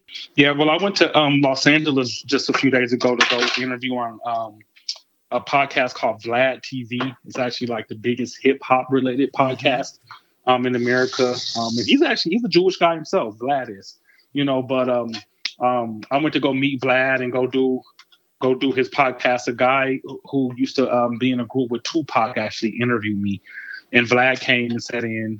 They loved the documentary, so that's why I was in LA. Kind of Holly related, less campaign related, but it's doing great. I mean, it's really getting out there. It is a documentary. It looks like a scripted movie. Somebody actually at the Breckenridge Film Festival, a little old man, was like, "Man, you're such a great actor. Where did you go to acting school?" This was after the movie turned off and everybody was clapping, and I had to tell him, like, "Sir, this is real life." He's like, "No, that really happened to you?" I said, "Yeah, I'm not an actor." He couldn't believe it was a documentary. He said, "It looks like a real movie." I said, "It is a real movie. It's just veritas. It's not like your traditional documentary." But thank you for thinking it's such an action film that I'm an actor. But no, I really lived through that stuff. He couldn't believe it was a real film. I mean, it's fast-paced. It's got dramatic tension galore, and it's just unbelievable. I do want to move on to your mayoral race for sure. Who do you consider your major competitors, and have any of them really pissed you off, or is everybody getting along? I mean, I think they're pissing each other off more than anything. Tell me about it. Tell me behind the scenes. What's really going on in this Denver mayor's race? Oh, I'm good. If you notice, so if you've been watching the debates, have you been watching the debates? I've watched all the big debates, yes. You've done great. I think you dressed better for your trial than you did for some of these debates, but that's fashion criticism. Oh man, you need dark I got that ties. stuff at trial. I dressed the stuff I wore at trial. I got that stuff from the Goodwill just to hurry up and go to court in it. I tell people all the time, Goodwill has some good suits. It's okay to buy a cheap suit as long as it fits you good. You had a great tie. You had a great tie when you testified. Let me just go back to that. You must have been nervous as shit when you testified, were you? I mean, yeah, man. You got Henry, basketball legend Cooper questioning you. Intelligent, young, handsome DA. And my own attorneys were like, "Ooh, Henry Cooper. Are you sure?" I'm like, "Man, what happened to me is what happened to me. I can't fight 25 bloods. I just can't do it. I can't even fight one blood. I'm not that tough of a fighter. I fought a lot, never claimed to be the toughest. How do you think Henry did? Did he hit you with everything you were expecting? Or do you think that, wow, he should have asked this? I mean, I think he did as good as he could. I mean, he had to prosecute me. That's his job. I did shoot a young man. But when it's on camera, me getting assaulted on my own property, but you did have some good luck. I mean, when Hassan refused to testify against you, that was horrible for the prosecution. And the fact that he ends up killing a baby while he's out after you shot him, he kills him even while he's in a wheelchair. That was pretty lucky for you, don't you think? I mean, I think, you could call it luck, or you could call it, he showed the character of the person who truly attacked me. True enough. Which is him. True enough. And that's who attacked me. Right. This wasn't just some innocent high school kid. He was a grown man, for one. Everybody keeps calling him a kid. He was an adult who already had a couple of child abuse charges and some homicides. And a guy you'd befriended. You took him to the Nuggets game. God, what a conflicted soul he was. And that camera shot of when he's wheeled into the courtroom, they had these strange rules, what they could film or not. But that was powerful, real life, when he gets wheeled in behind you and says he won't testify. That had to be one of the biggest moments of your life. Well, the reason why he didn't testify, which we knew he was going to have problems, was you're on trial for murdering a child. You beat her to death, and you tortured her. There were cigarette burns on her. No one's talking about what happened to that baby, really. They're more focused on me. But baby Nene. I'm thinking about that baby. Yeah. He tortured that little girl. Then he beat her to death because her mom came home from work late. Mm-hmm. Now, and our thing was this: okay, let him testify. So, are you going to testify that you were just talking to me, that you didn't just threaten me, call me a snitch, and say you were going to come fuck me up? which really is the reason why he got shot. Because if he wouldn't have said that, Craig, I wouldn't have thought I had to go get my gun. If you notice, my gun was not on my hip initially. I left it in my truck. Now, they were threatening me, so I thought I had to have protection. But, man, those guys really caught me. We call it slipping. They really caught me with my pants down. My gun was 40 yards away from where I was standing when they initially surrounded me and threatened me. He left on that bike and came back, which allowed me to get to my pistol before those young bloods tried to assault me on his command.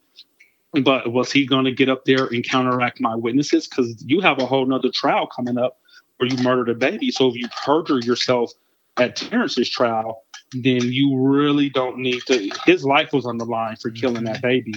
Him prosecuting me and lying about it would have really damaged his case. He ended up taking a deal on that case as well, and he got 24 years for child abuse resulting in death. But he could not testify on me, or he would have perjured himself in my trial unless he admitted attacking me or giving the command and trying to before he was shot. Or he had to not testify and look at his own life situation. And he didn't. He chose not to testify so he could testify in his own trial, but he ended up taking the deal. Wow. Good analysis, counselor. You definitely could have gone to law school. And just because you gave me a little grief on it, I like to push back because I'm a hoopster too. Donald Trump right now, he's talking shit against Alvin Bragg and Fonnie Willis, two elected state prosecutors. He's saying they're racist. He's calling Alvin Bragg an animal, saying he's Soros-backed, which is kind of code for anti-Semitism. And you don't want to be compared to Donald Trump. Do you think what Donald Trump's doing is right? Wouldn't he say, hey, I'm just like Terrance. I'm innocent. I have a right to speak out. Why shouldn't I talk shit? It's my right. I'm an activist. What would you say to Donald Trump? Isn't it kind of the same thing, or is it totally different? Well, it's totally different because Donald Trump wasn't assaulted or about to be assaulted with advance warning in front of witnesses by 25 gang members who were on a crime spree. But he's claiming he's set up by Stormy Daniels, Michael Cohen. People are lying against him. Of course, it's not the same as yours, but I'm just wondering, you and Donald Trump are among the very few people I know who have really talked shit about prosecutors before their trial, and you got away with it. Maybe he will too. I mean, so he might. He's gotten away with everything else. But as far as answering the question, is it two similar situations? It's very different situations. Even my criticism of the DA's office at the time is totally different than him calling them animals and trying to do a dog whistle to have them assaulted and all of these different things. It's okay for me to say F the prosecution, especially if they've charged me with habitual criminal over just words. Mm-hmm. I don't have any money paid while I've never been a millionaire. I've never had my name blasted all over the world with buildings and had that kind of leadership responsibility. I've never said I'm going to grab any women by the vagina. I've never denied African Americans or Jewish people, Muslims, or anybody a right to live in any structure I own because of their skin color, like he has. Donald Trump came into this. He's been a scandal since I was a child. He's been arrogant. He's been anti-Semitic. He's been anti-African American. He's been anti-Latino. He's been very misogynistic against women, which is totally different from me. So Donald Trump, having high-powered elected Republican politicians, having lobbyists trying to get him to become the president again, who's already instigated a January 6th insurrection where people were murdered, is very different from Terrance Roberts saying F the DA because they charged me out of their own anger and egotistical beliefs about me speaking up about my situation. That's a beautiful condemnation of Donald Trump, and I agree 100%.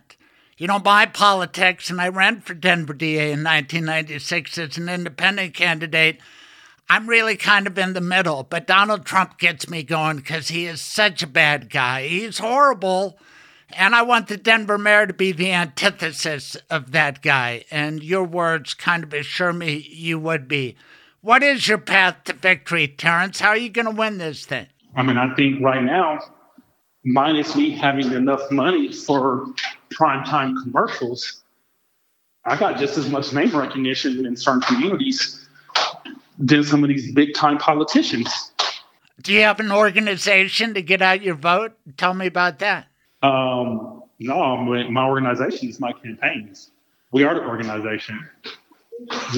So, yeah, no, I mean, like I said to you earlier, things like the Holly book, things like that documentary has really given me a lot of name recognition in the city and circles where African Americans and Latinos have been knowing me for a couple of decades. But Denver is 50% Caucasian and a lot of middle class Caucasians too, who didn't really know my name from Adam. They didn't know anything about me or my situation. But just as much as they know now Mike Johnston or Chris Hansen, which I think all of those guys are splitting votes with each other, which is a different conversation. But when those guys' names come up, for way less money, I think anybody's got a shot, and once it gets down to a runoff, it's going to be spectacular. I think you've done an excellent job in every debate.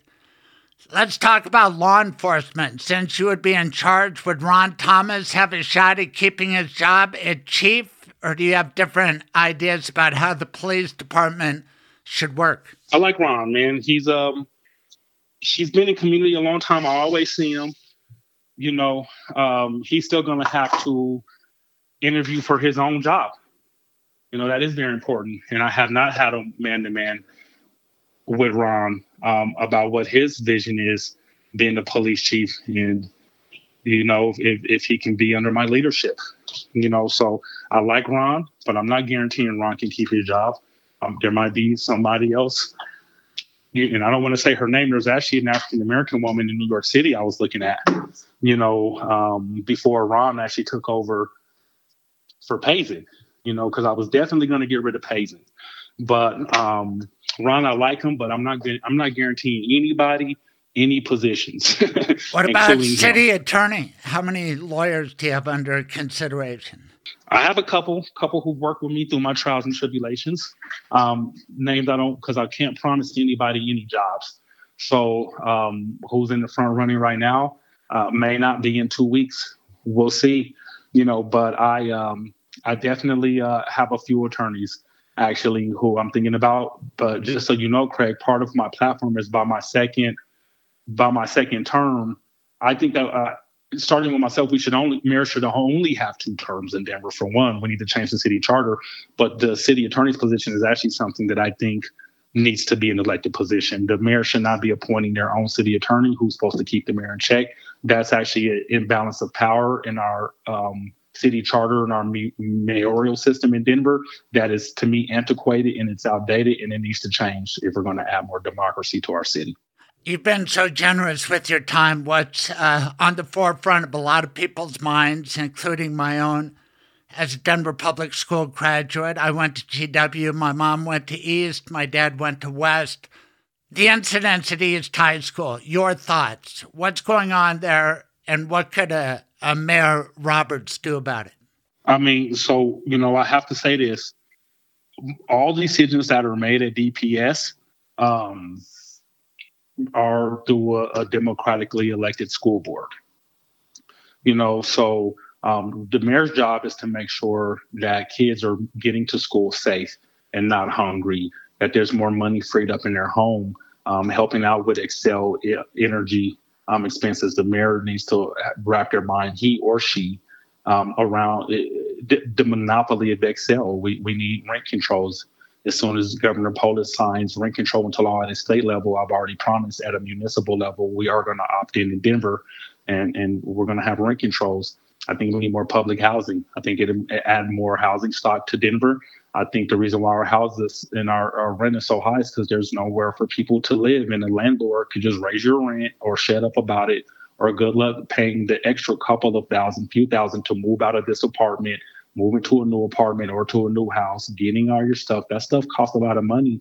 So it's like once you're stuck in a place, man, that's a lot of energy and finances to move. So, we need to lower our housing purchase prices. We need to lower our rent prices. We need some food justice in Denver. The city needs to work with food banks better and democratize how people in food deserts are getting food. People don't think about this in Denver. Not only do we have food deserts, it's hard in the winter, man. Even if there's no snow on the ground, it's hard on your body in Denver to get out in some freezing cold weather, especially if you're a widow and you're 65 years old, especially if you're a little old Jewish lady or a little old black lady and your kids have moved away and it's just you're in the house and you don't have enough food, you're on a fixed income and you can't go get food. And so we need to think about these types of things. The mayor of Denver needs to be talking about making sure households that need extra income and money can buy their kids a new pair of shoes, can take their kids on a vacation. It's okay for people who aren't rich to go on vacations. It's okay to have extra money in your pocket. That shouldn't just be for upper middle class or rich people. And those are the things I'm focused on, using our public safety budget to address the cycle of poverty, which is making kids join gangs because of domestic violence. Is that why you joined a gang? Because of poverty? Yeah, because of poverty, domestic violence, anger in my house. Sometimes we were hungry. My mom was a young single mother. She had her struggles. We were in public housing. I'm saying we need more public social housing with on-site services. We already have public housing. We have people who are running against me that are just still talking about affordable housing. Affordable housing is a buzzword for billionaire developers to keep developing and staying busy. If you're a developer, Craig, once you're done building a structure, you're done. That contract's done. You don't have more structures to build. You're out of work. And if you're a developer, I'm pretty sure your bills are probably higher than Terrance Roberts' bills right now. But isn't the real building project the one that your dad eventually did? Thank God. I mean, your dad's the star of the movie too, and I liked him very much, and he loved you, and he turned his life around. But if your dad would have been there for you as a kid, that might have alleviated the poverty, and maybe you would have taken a different path, right? It could, yeah.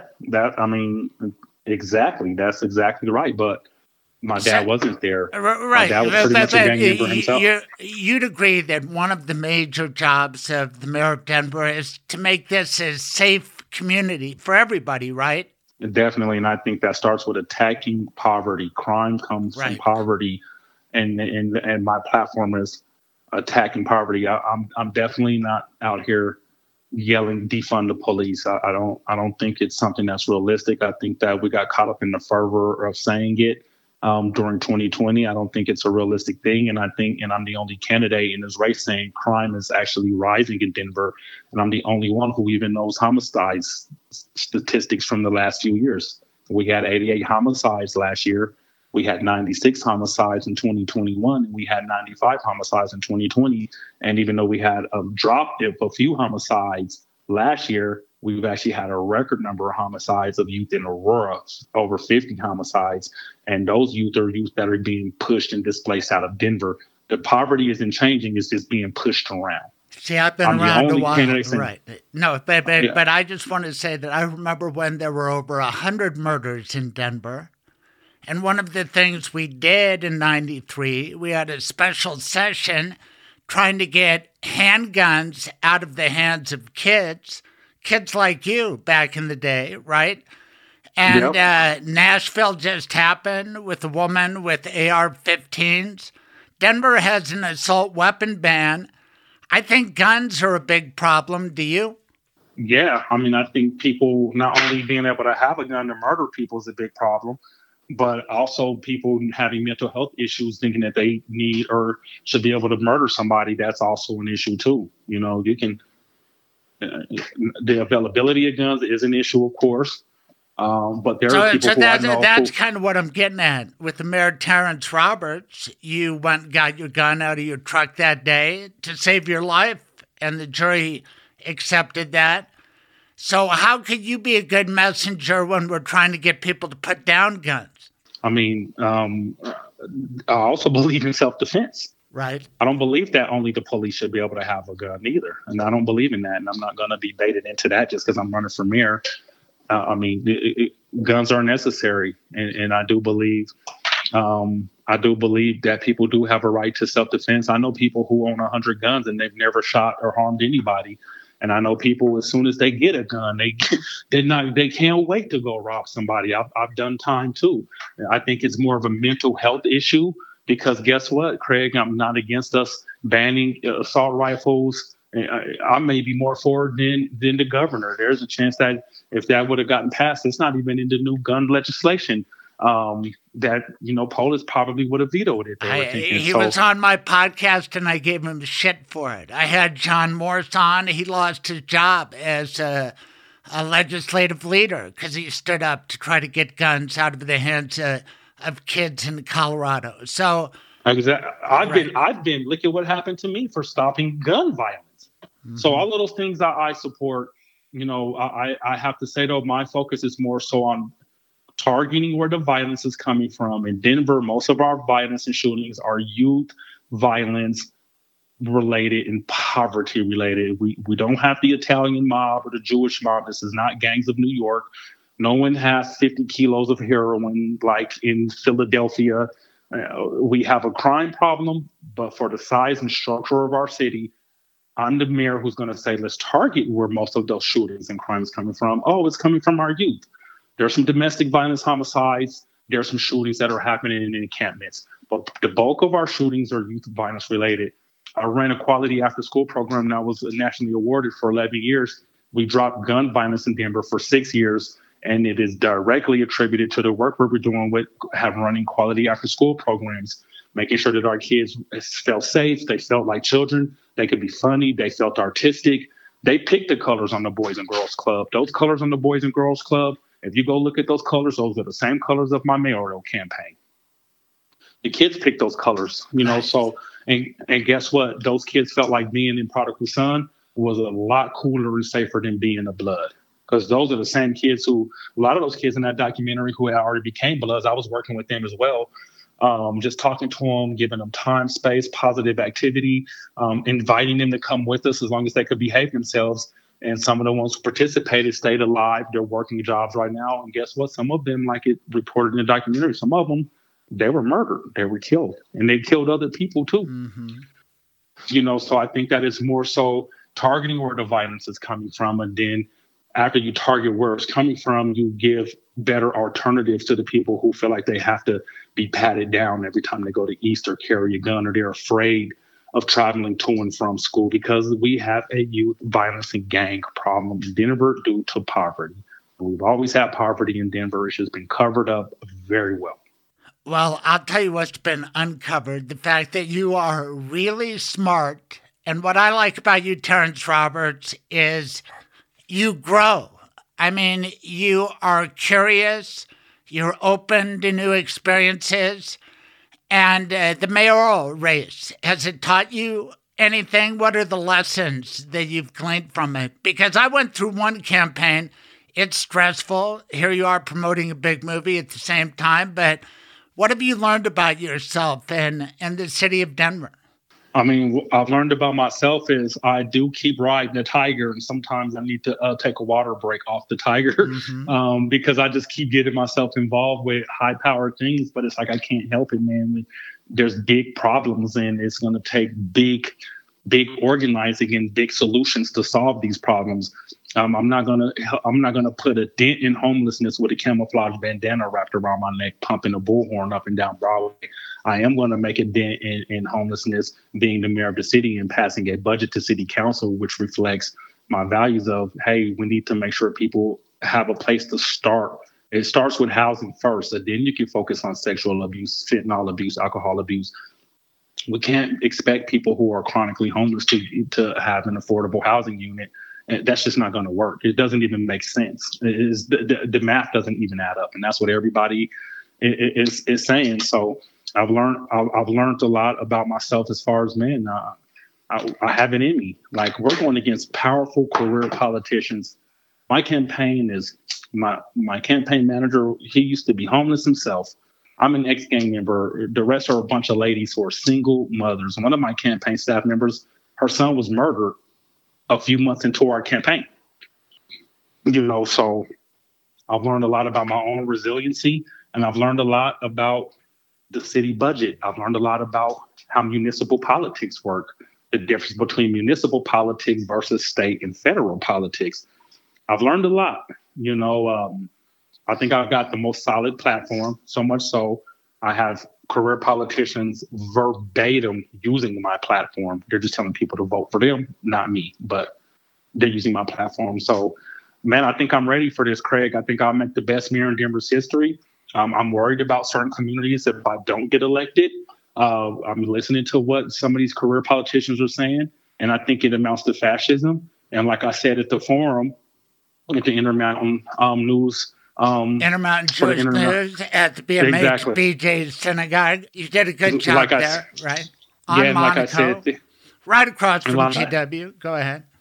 Exactly, and like I said there, fascism leads to crimes against Jewish people. The first people that get blamed are actually Jewish people. Black people suffer from more of a racism type of thing, a classic historical racism. But when we talk about things not going well financially or this or that, the first people who gets blamed is Jewish people. Fascism is not good for Jewish people, Black people, Latino people. It's not good for women. It's not good for anybody who can't fight a fascist system.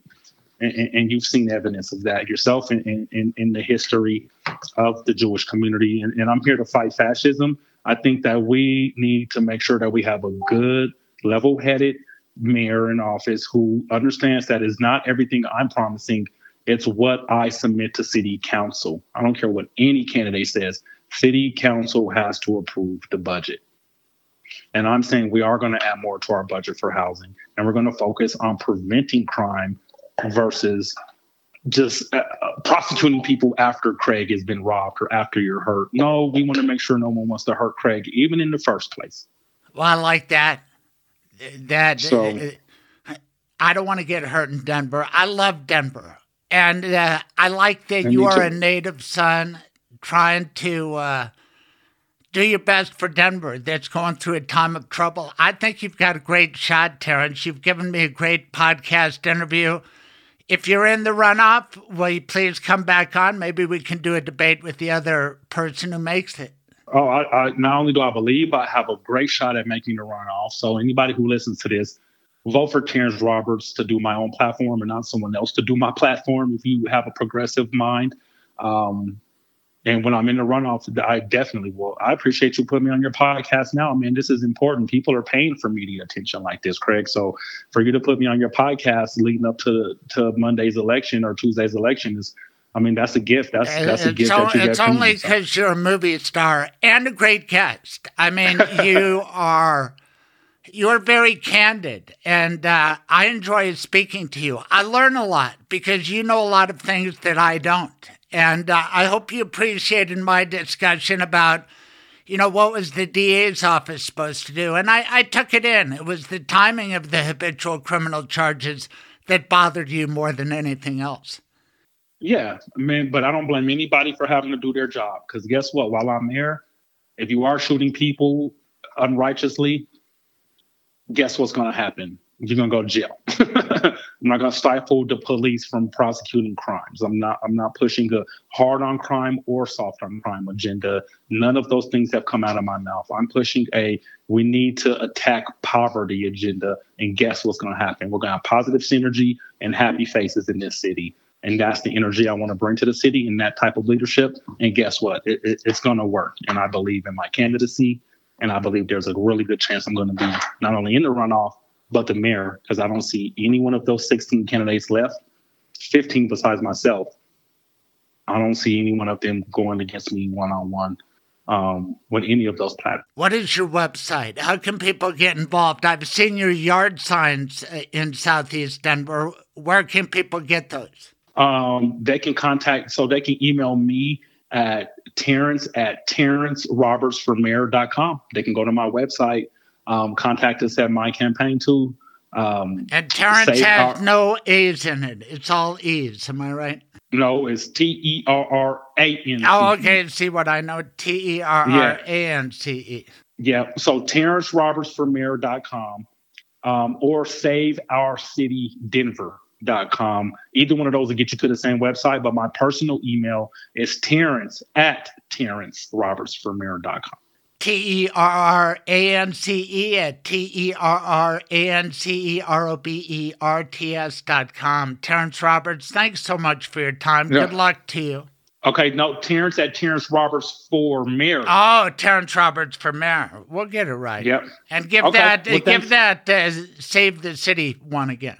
SaveTheCityDenver.com.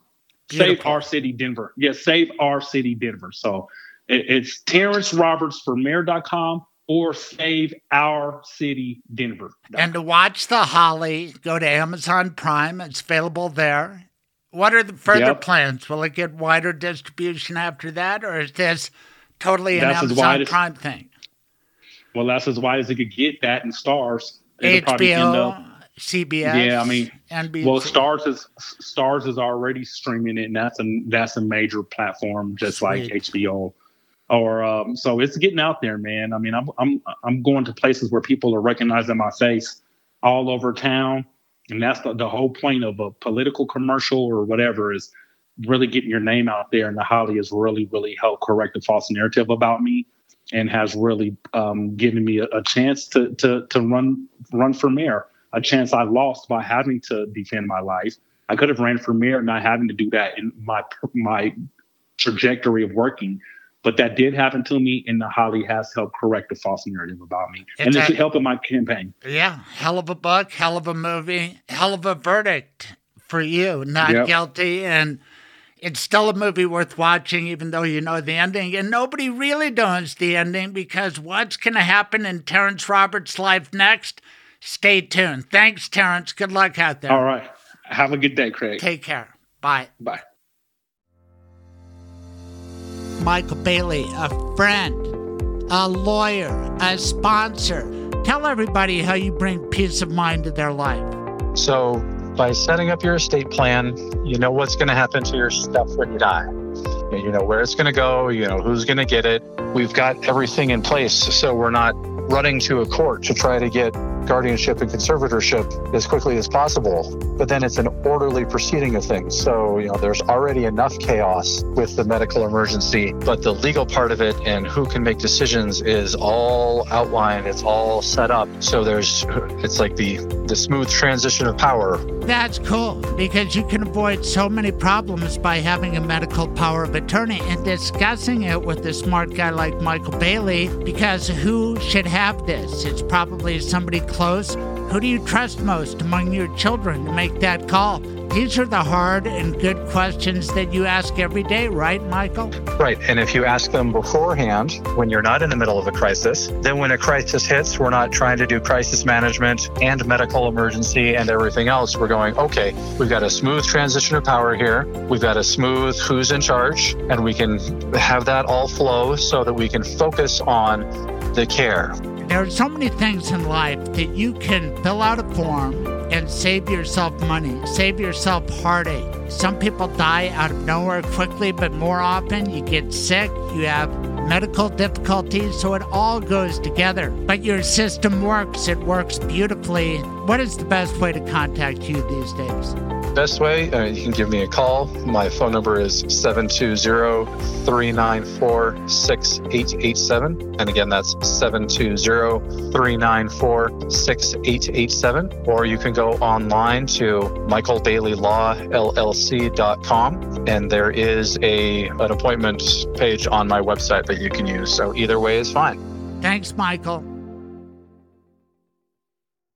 Holy cow, we have a big day upcoming on Tuesday. The Denver mayoral election, and Donald Trump turning himself in to face felony charges in New York. It was a couple of Tuesdays ago that I went to New York City because Trump promised me he would be arrested. But the best Tuesday of all was last Tuesday. And we dedicate this episode 142 to my new grandniece, born to the star Jacob K. Remember his episode where he rescued a moose? I sure do. You can look it up. Jacob K., Moose Hero. Yes, it was episode 85. Jacob K., Colorado wildlife hero. 1,000-pound bull moose slid off a Breckenridge slope down a window. Enter Jacob K., humble and talented Colorado wildlife officer. Well, Jacob K. is my nephew, and he just gave me a great niece. He and his beautiful wife, Audrey.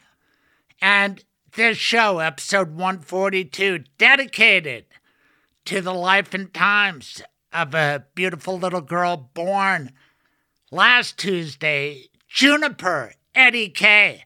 How's that for a name? Juniper Eddie K., just like the tree, and just like my old best friend Eddie. And I had a dog named Eddie, too. What a great name, Juniper Eddie K. This show dedicated to you. I hope your lifetime is full of peace and immortality and whatever you want it to be. Holy cow, immortality. We talk about that later on with Troubadour Dave Gunder. Stay tuned. Thank you. Michael, of course, is a great sponsor of my show, but more than that, he's my lawyer, my end-of-life planning lawyer, and I've got 2 dogs. What about you? I have 2 dogs right now as well. And not only do you love your dogs at home with your kids and your wife, but you get involved with dog issues in your law practice. Tell everybody about that. So I will write pet trusts, which is you can earmark money to take care of your pets. A lot of people, they've got their dogs and they love their dogs. But then if somebody were to, if you were to pass away, who's going to take your dogs? Who would love your dogs as much as you do? I don't know that anybody would love your dogs as much as you do. But I grew up with dogs, and so if I were to pass away, then my parents or my siblings could take the dogs. So when you set up a pet trust, you can dictate who's going to get those dogs, and then who you can leave money to take care of the dogs as well. I like working with you, and I think you are ahead of your time. You have 15 different locations. How cool is that? It is nice to be able to go to all the different locations and, meet people where it's comfortable and more convenient for them. And nobody wants to drive from one part of Metro Denver to the other to meet with a lawyer. You will come to them. Yep, and I'll deal with traffic so you don't have to. Tell us how people can get in touch with you. My direct phone number is 720-394-6887, or they can go to my website, which is mobileestateplanning.com. And again, that's mobileestateplanning.com.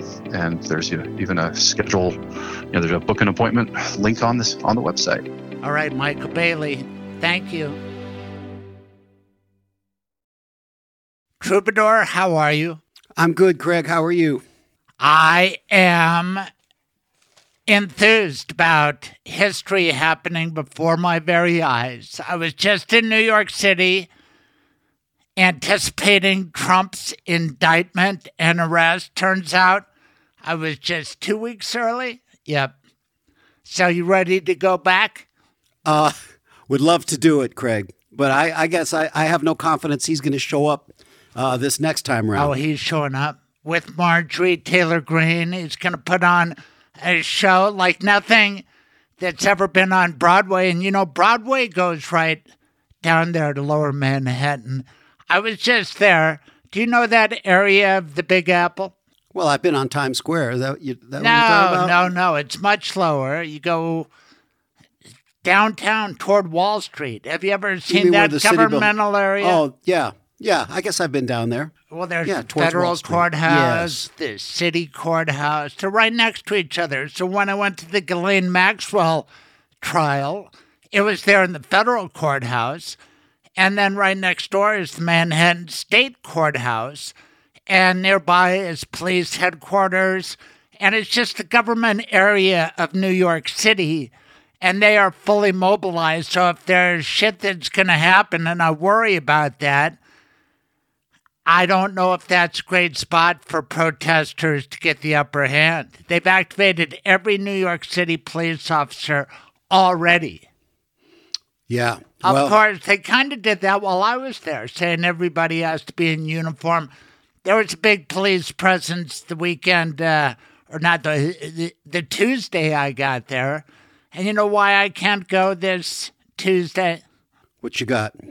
I got what you got. You got Seder. I got a Seder on You Wednesday. got Seder. Yeah.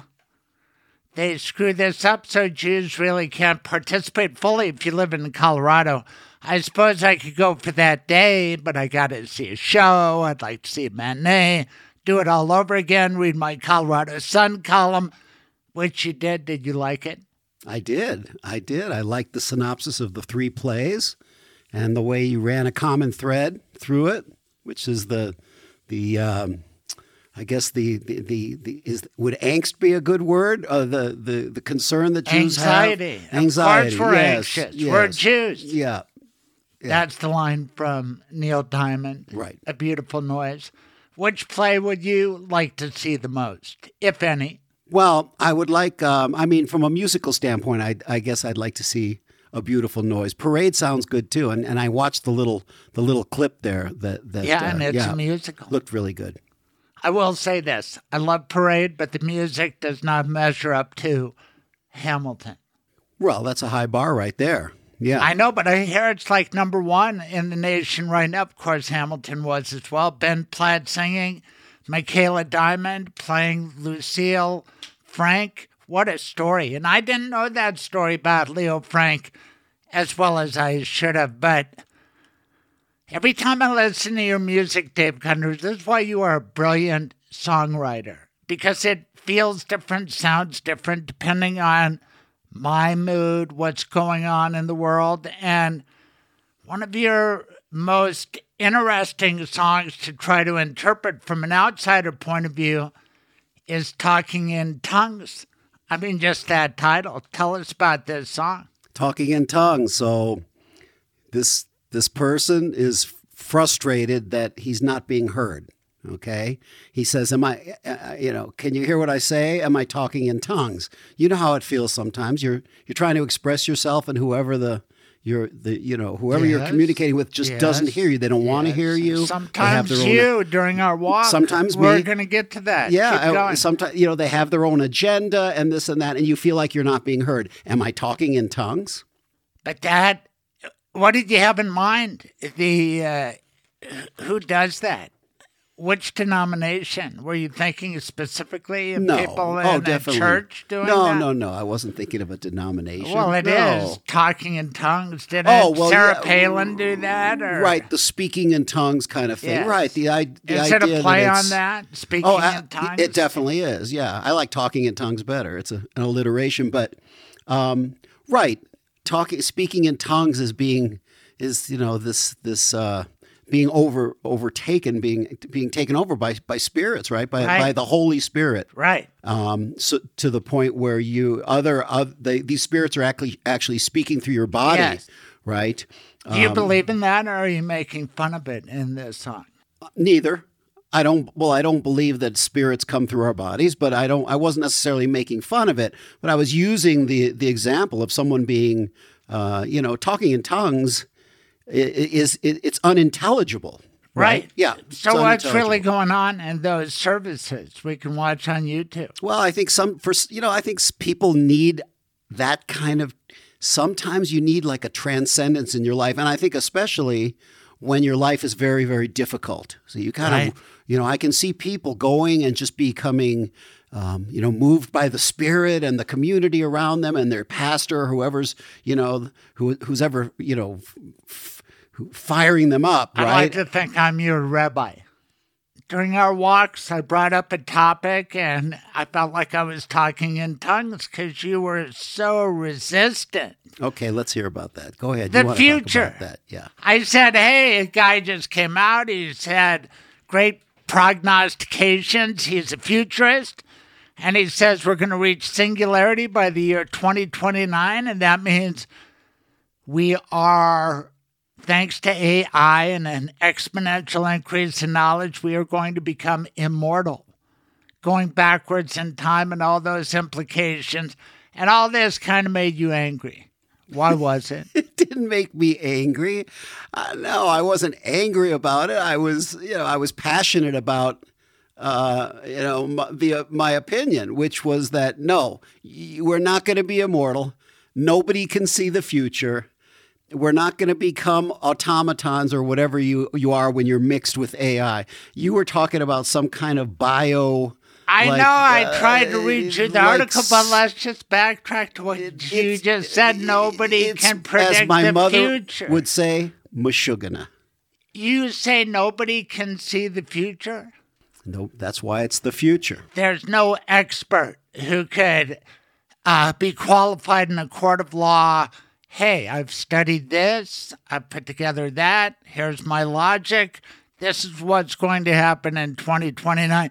You don't think of Bill Gates or the late Steve Jobs maybe could have predicted the future better than you or me? I think that some people are more qualified yes. to look into the future and lend an opinion. But you know what I would liken it to, Craig, is let's say you're a stockbroker, okay, or a financial investor. Yes. So, someone whose job it is to be abreast of the markets and what's happening, and from a world standpoint to the various economies, all of this. So they're in a position to make predictions. But historically, how well do these people really do? Do they predict the downturns, the sudden falls in the market? Do they predict a steady uptick when they're sitting on cash? They don't know either. That's my point. The only thing they've said for sure is hold it in the long run and it will work out. And so far it has. God knows what's going to happen next. But I have to thank you as a great partner of this show, episode 142. I asked you to do something for the show, and you did it. And I'd like to think it was a labor of love, but you watched The Holly, starring our guest, Terrance Roberts. What did you think? Are you glad you did? I am glad, and I'm looking forward to hearing Mr. Roberts' interview with you here, I thought he was a pretty cool guy. I mean, he had a lot of heart for his community. He's a doer. Yes, he is quite a character, and it was one of the best podcast interviews I think that I've had, and I've had some great ones. And we were talking about how his dad was trying to get through to him, right? You and I are of the age of being fathers, probably our biggest priority, and now with adult children. And his father, sadly, George, passed away since the making of the movie, but he's a major part of the film. And I liked him just because he was trying to protect his son. And Terrance wasn't hearing. I mean, they were hearing, but it was kind of, are you really hearing me, Dad? Are you really hearing me, son? Am I talking in tongues? Isn't that kind of what your song is getting at? Right. I think that's the frustration that Terrance felt. His father was more concerned with his safety, and Terrance was more concerned with being who he is, which is a community activist. Yes. I like the line in your song. I like a lot of lines in this song, but in my calm voice. Right. It's interesting because there's been some shouting in Congress. If you watch The Holly, there's some shouting between father and son, and Terrance can get worked up, but sometimes he can use his calm voice, which he has used throughout this campaign. Denver election on Tuesday. It's kind of unbelievable, but everybody focused on what's happening with Donald Trump, and this is where your beautiful song Talking in Tongues works, because there's going to be a speaking indictment, a talking indictment. I was a prosecutor for 16 years. Of course, never a case this big, but I'd let my court pleadings and what I said in open court do my talking, because I couldn't do interviews like a defense attorney can. So expect this story to be laid out, and expect it to be more than Stormy Daniels, who did get laid out by Donald Trump one night in Nevada, and they tried to hush it up after the Billy Bush tape came out. They said, "Oi, what's next?" And it was Karen McDougal, the Playboy bunny. He had a love affair with her, which is, all right, dude, if you want him, but it's right when Melania's having your baby, and then you did Stormy too. You're cheating on your mistress and your wife. Way to go. And so he could not have that come out. He wanted it covered up. And what they did with the aid of the National Enquirer is catch and kill. They would get these stories and conspire to have the women sign a contract and squelch this story. The problem is Trump always cheats when it comes to numbers. Just like you and I have businesses, you have your renovation business. Give a plug again. Thank you, Craig. Yes, my remodel company is Lookout Renovation. Right. And my law firm is Craig Silverman Law. And if I wanted to deduct $130,000 for my Mickey Hanky Noodle Productions and this show or my law practice and write it off somehow and stay, at the top of the line place, whatever I did, just to put in that kind of business cockamamie story, I'm not just covering up an affair. I'm cheating the taxpayers, right? Right. I mean, that kind of thinking, it never serves you. No, if you work at your Lookout renovation firm, if you bring in $5 million, but you claim you had expenses of $6 million and you want money back, but really you made up that $6 million number, that hurts the people who really do pay taxes, right? Yes, it would. I anticipate that kind of charge too. Well, like I said, it's going to be interesting to see what they bring out, what this all... I am not quite as enthused as you, just because I've seen him slither and slide and evade all of these things in the past, the Mueller report. I brought up Victor Mitchell, who almost beat Walker Stapleton to be the candidate to oppose Jared Polis his first go-round. I saw him in New York, and he told me Trump will never be indicted anytime, anywhere. Called Vic the other night, and he said, Mazel tov, because I was right. And I'm telling you, I know how state courts work. There ain't no slithering, but here's the thing I worry about is violence. Let me just go back to the lack of slithering. I mean, I suppose it's possible for the DA to dismiss the case. A lot of times, decisions are made in the heat of the moment, an arrest is made, later facts come out, you can persuade a prosecutor, hey, you should dismiss. It's not provable. But here, there are no new facts. They even heard from one of Trump's witnesses, this Robert Costello. Alvin Bragg, the DA, is going forward. He's never going to dismiss of his own volition. And I would say the number of cases that get tossed completely on a motion to dismiss, about 0.002%. It rarely happens. There's good judge assigned to it. He's already getting run down by Trump because his first name's Juan and he's not, native born or his family comes from Colombia in South America. We know where that's going to go. But I'm worried about the violence because this guy's willing to use violence. I don't know if it'll happen in New York, but he's turning the Michiganers loose. You called me a Michiganer, but No, these are Michiganers with guns. No, I said this idea, the futurist Right. thoughts. Right. But no, you're right. You don't call me no, I don't Michiganer. call you a Michiganer. We already both know that to Right. be the case. No, I'm not stipulating to that. No, but no, the way I mean slithering is, you're right. I understand what you're saying, but I can't help but think with his layers of attorneys and his ability to appeal, right?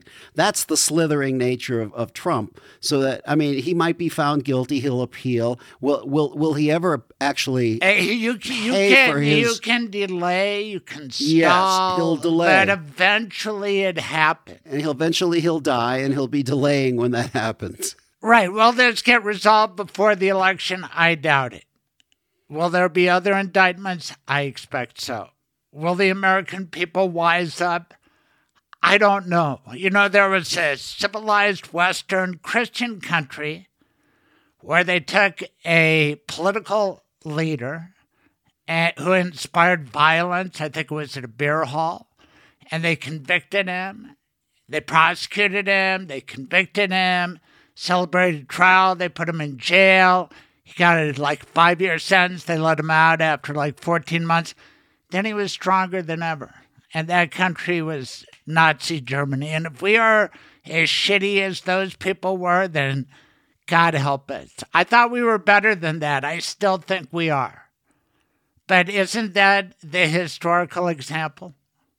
Well, you're talking about Hitler being convicted of a crime against the government, right? Being sent to jail. Yes. That's where he wrote Mein Kampf. Yes. Right. And then when he was out, when he was let out, he was stronger than ever. Yes. That type of thing.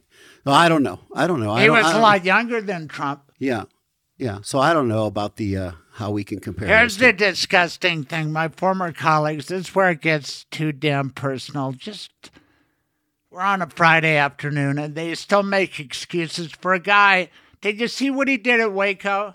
Troubadour Dave Gunders. Did you see what Trump did? With the video, Yeah, they chased 6 prisoners and him. Singing made the national anthem? They made an album. Right. And there he was with his hand over his heart, altered words to our national anthem to benefit the poor chased 6 people. Do you understand the message that's sending now to people out there who say, he's saluting these guys as heroes. He's singing songs with them. Maybe they're in prison, but they made a hit record. And now he has his hand over his heart. And if we put him back in power, all these people are going to be pardoned, and we will be too, for any violence we commit right now on his behalf. Isn't that the damn message? And why can't the Dan Caplis or George Brockler or anybody who's supposed to be a lawyer, Corcoran, I gave up on that dude, but holy cow, now he's going after the justice system. Just like he tried to say democracy doesn't work, you can't trust the ballot box, now you can't trust any prosecution. Prosecutors are all this, they're all that, the courts are crooked. Look at this judge, he's from South America. He's doing it. And the lawyers who abet that and allow that to happen on their watch, damn you, fellas, damn you. I can't help but think that fewer and fewer people are buying that story. And that's just, you ask me sometime to give the optimistic view. I don't know if I have proof for it, but I just don't see the threat of violence as serious as it was, 2 years back. Wow, what a heavy topic. But Passover's coming up. I'm a little worried about violence, not just because of Trump, but because of a decision Trish and I made. Is she home yet? Did you hear her? Haven't heard. Well, there's a surprise. I hope it's going to be okay with you. Because honestly, Aiko's getting older. You've seen that. I saw what happened at Sidewinder. And we don't want Skylar to be alone. And you turned me on to this great dog that you told me you don't want, Cheese Whiz.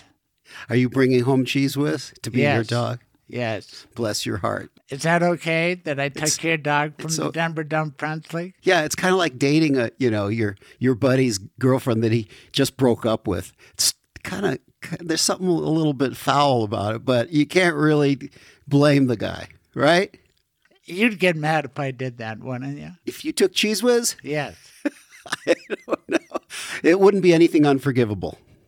No, but I would take delight every time he crapped on your carpet. I know, but what if he turned out to be the greatest dog? Would you want him? I'd steal him. Tell everybody you've been looking for a dog, right? So I've been to the Dumb Friends League there on South Quebec. I got to put a shout out to that organization. So well run and caring people and everything. Anyway, it's been a couple of months since my trustee Riley died, and I'm out there looking for a new dog. Well, I should say the word out. I should say we, because my wife's so important. And you're looking more for an adult dog. Well, we were thinking of puppies, but I think we're going to look for a dog that's a little, How many pounds? Well, I like a good sized dog, 60, 80 pounds, something like that. In case somebody knows a dog. My nephew Andrew is a big dog walker. He probably knows dogs. My sister's a veterinarian. You never know who you're talking to. I'm putting it out there. A dog, maybe 1 year old, maybe 1 year or 3 years old, something like that. I want a nice long life with him. But I think a dog that's past puppyhood. I was going to try to pull off an April Fool's joke, but I already warned you that this is an April Fool's episode. Could I have possibly trapped you into thinking that... No. That you were going for Cheese Whiz. Cheese Whiz was going to come running in. Poor Cheese Whiz. He has a tough name to carry around now. Right. Well, I tried to give him a good name, Buster, when you described him.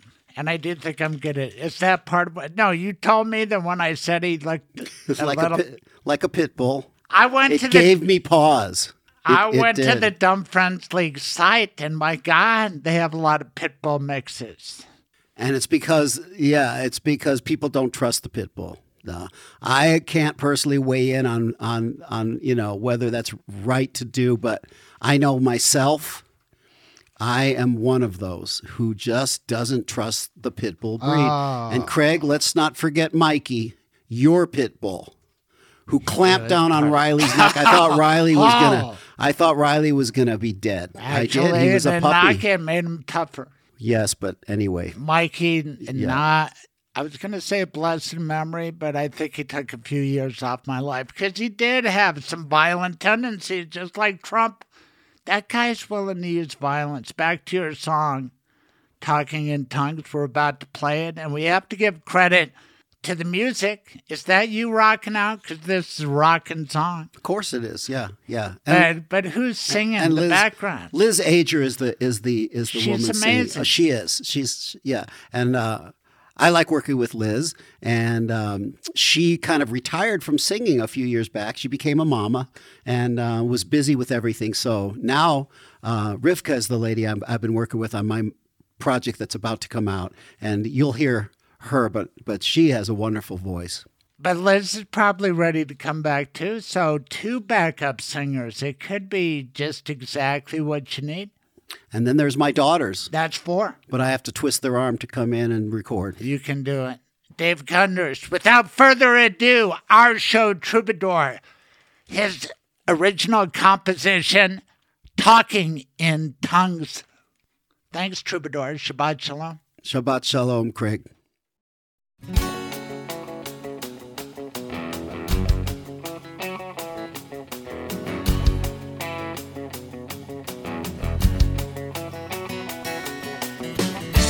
Trouble getting through.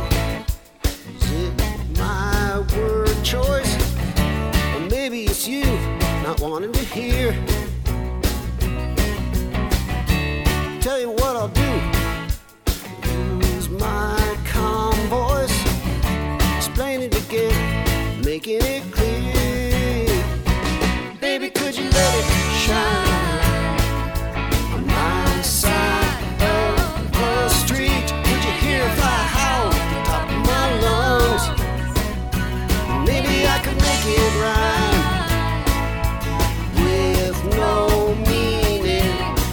Could I finally get through talking in tongues?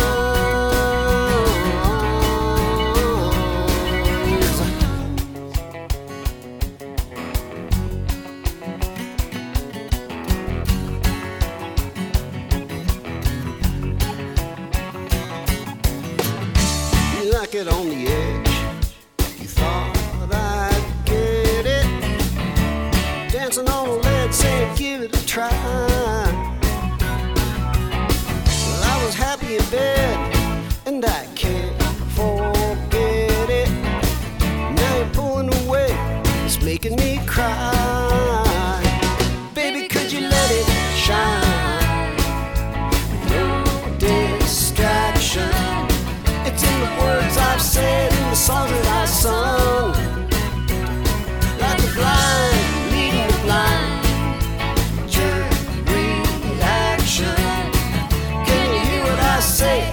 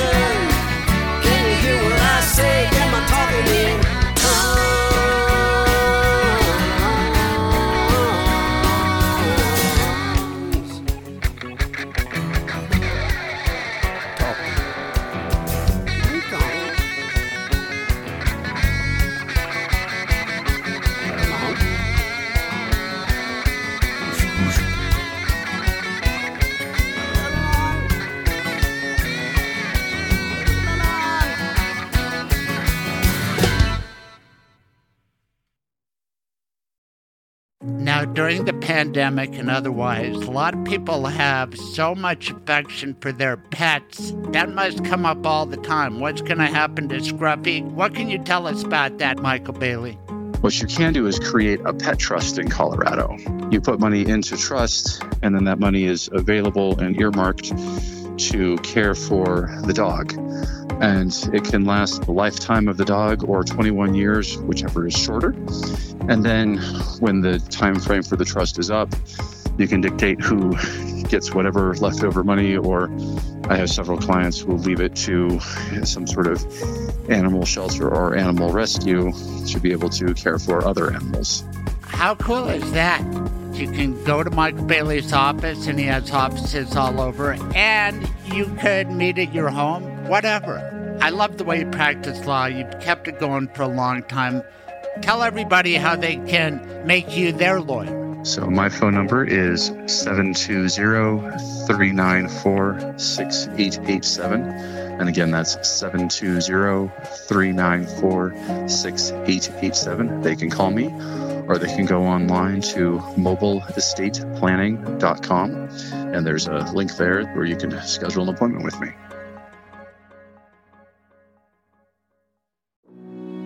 Okay, here's the thing. You've been hurt. Maybe, God forbid, someone's been killed. You don't know what to do. If it happened in Colorado, please get a hold of me. Check out my website, craigscoloradolaw.com, craigscoloradolaw.com, because I have 4 decades of experience. Sadly, I've helped a lot of people who have been hurt terribly through no fault of their own. 303-734-7156. Please call Craig Silverman, a voice for victims. 303-734-7156. Hey, I told you that was a great song and a great show. Terrance Roberts, thanks a lot. Good luck in this election on Tuesday. Good luck to America. What a Tuesday we have upcoming, huh? Former President of the United States, arraigned on felony criminal charges in state court in New York. An election to determine the future of my native city, Denver, Colorado. It's all happening on Tuesday, and God willing, we'll be back on Passover next Saturday morning. Happy Pesach to everybody who's celebrating, from my family to yours. If you like this show, and I know my dogs do, could you please tell a friend, because they can't? Have them subscribe, give 5 stars. Much appreciated. Have a great week, America, Denver. Thank you. Bye. Thank you for listening. Tune in live every Saturday morning, 9 to noon, Mountain Time. Visit thecraigsilvermanshow.com for the podcast, blog, and more. Be sure to subscribe on all major podcasting platforms to be updated when new episodes are available. This has been The Craig Silverman Show.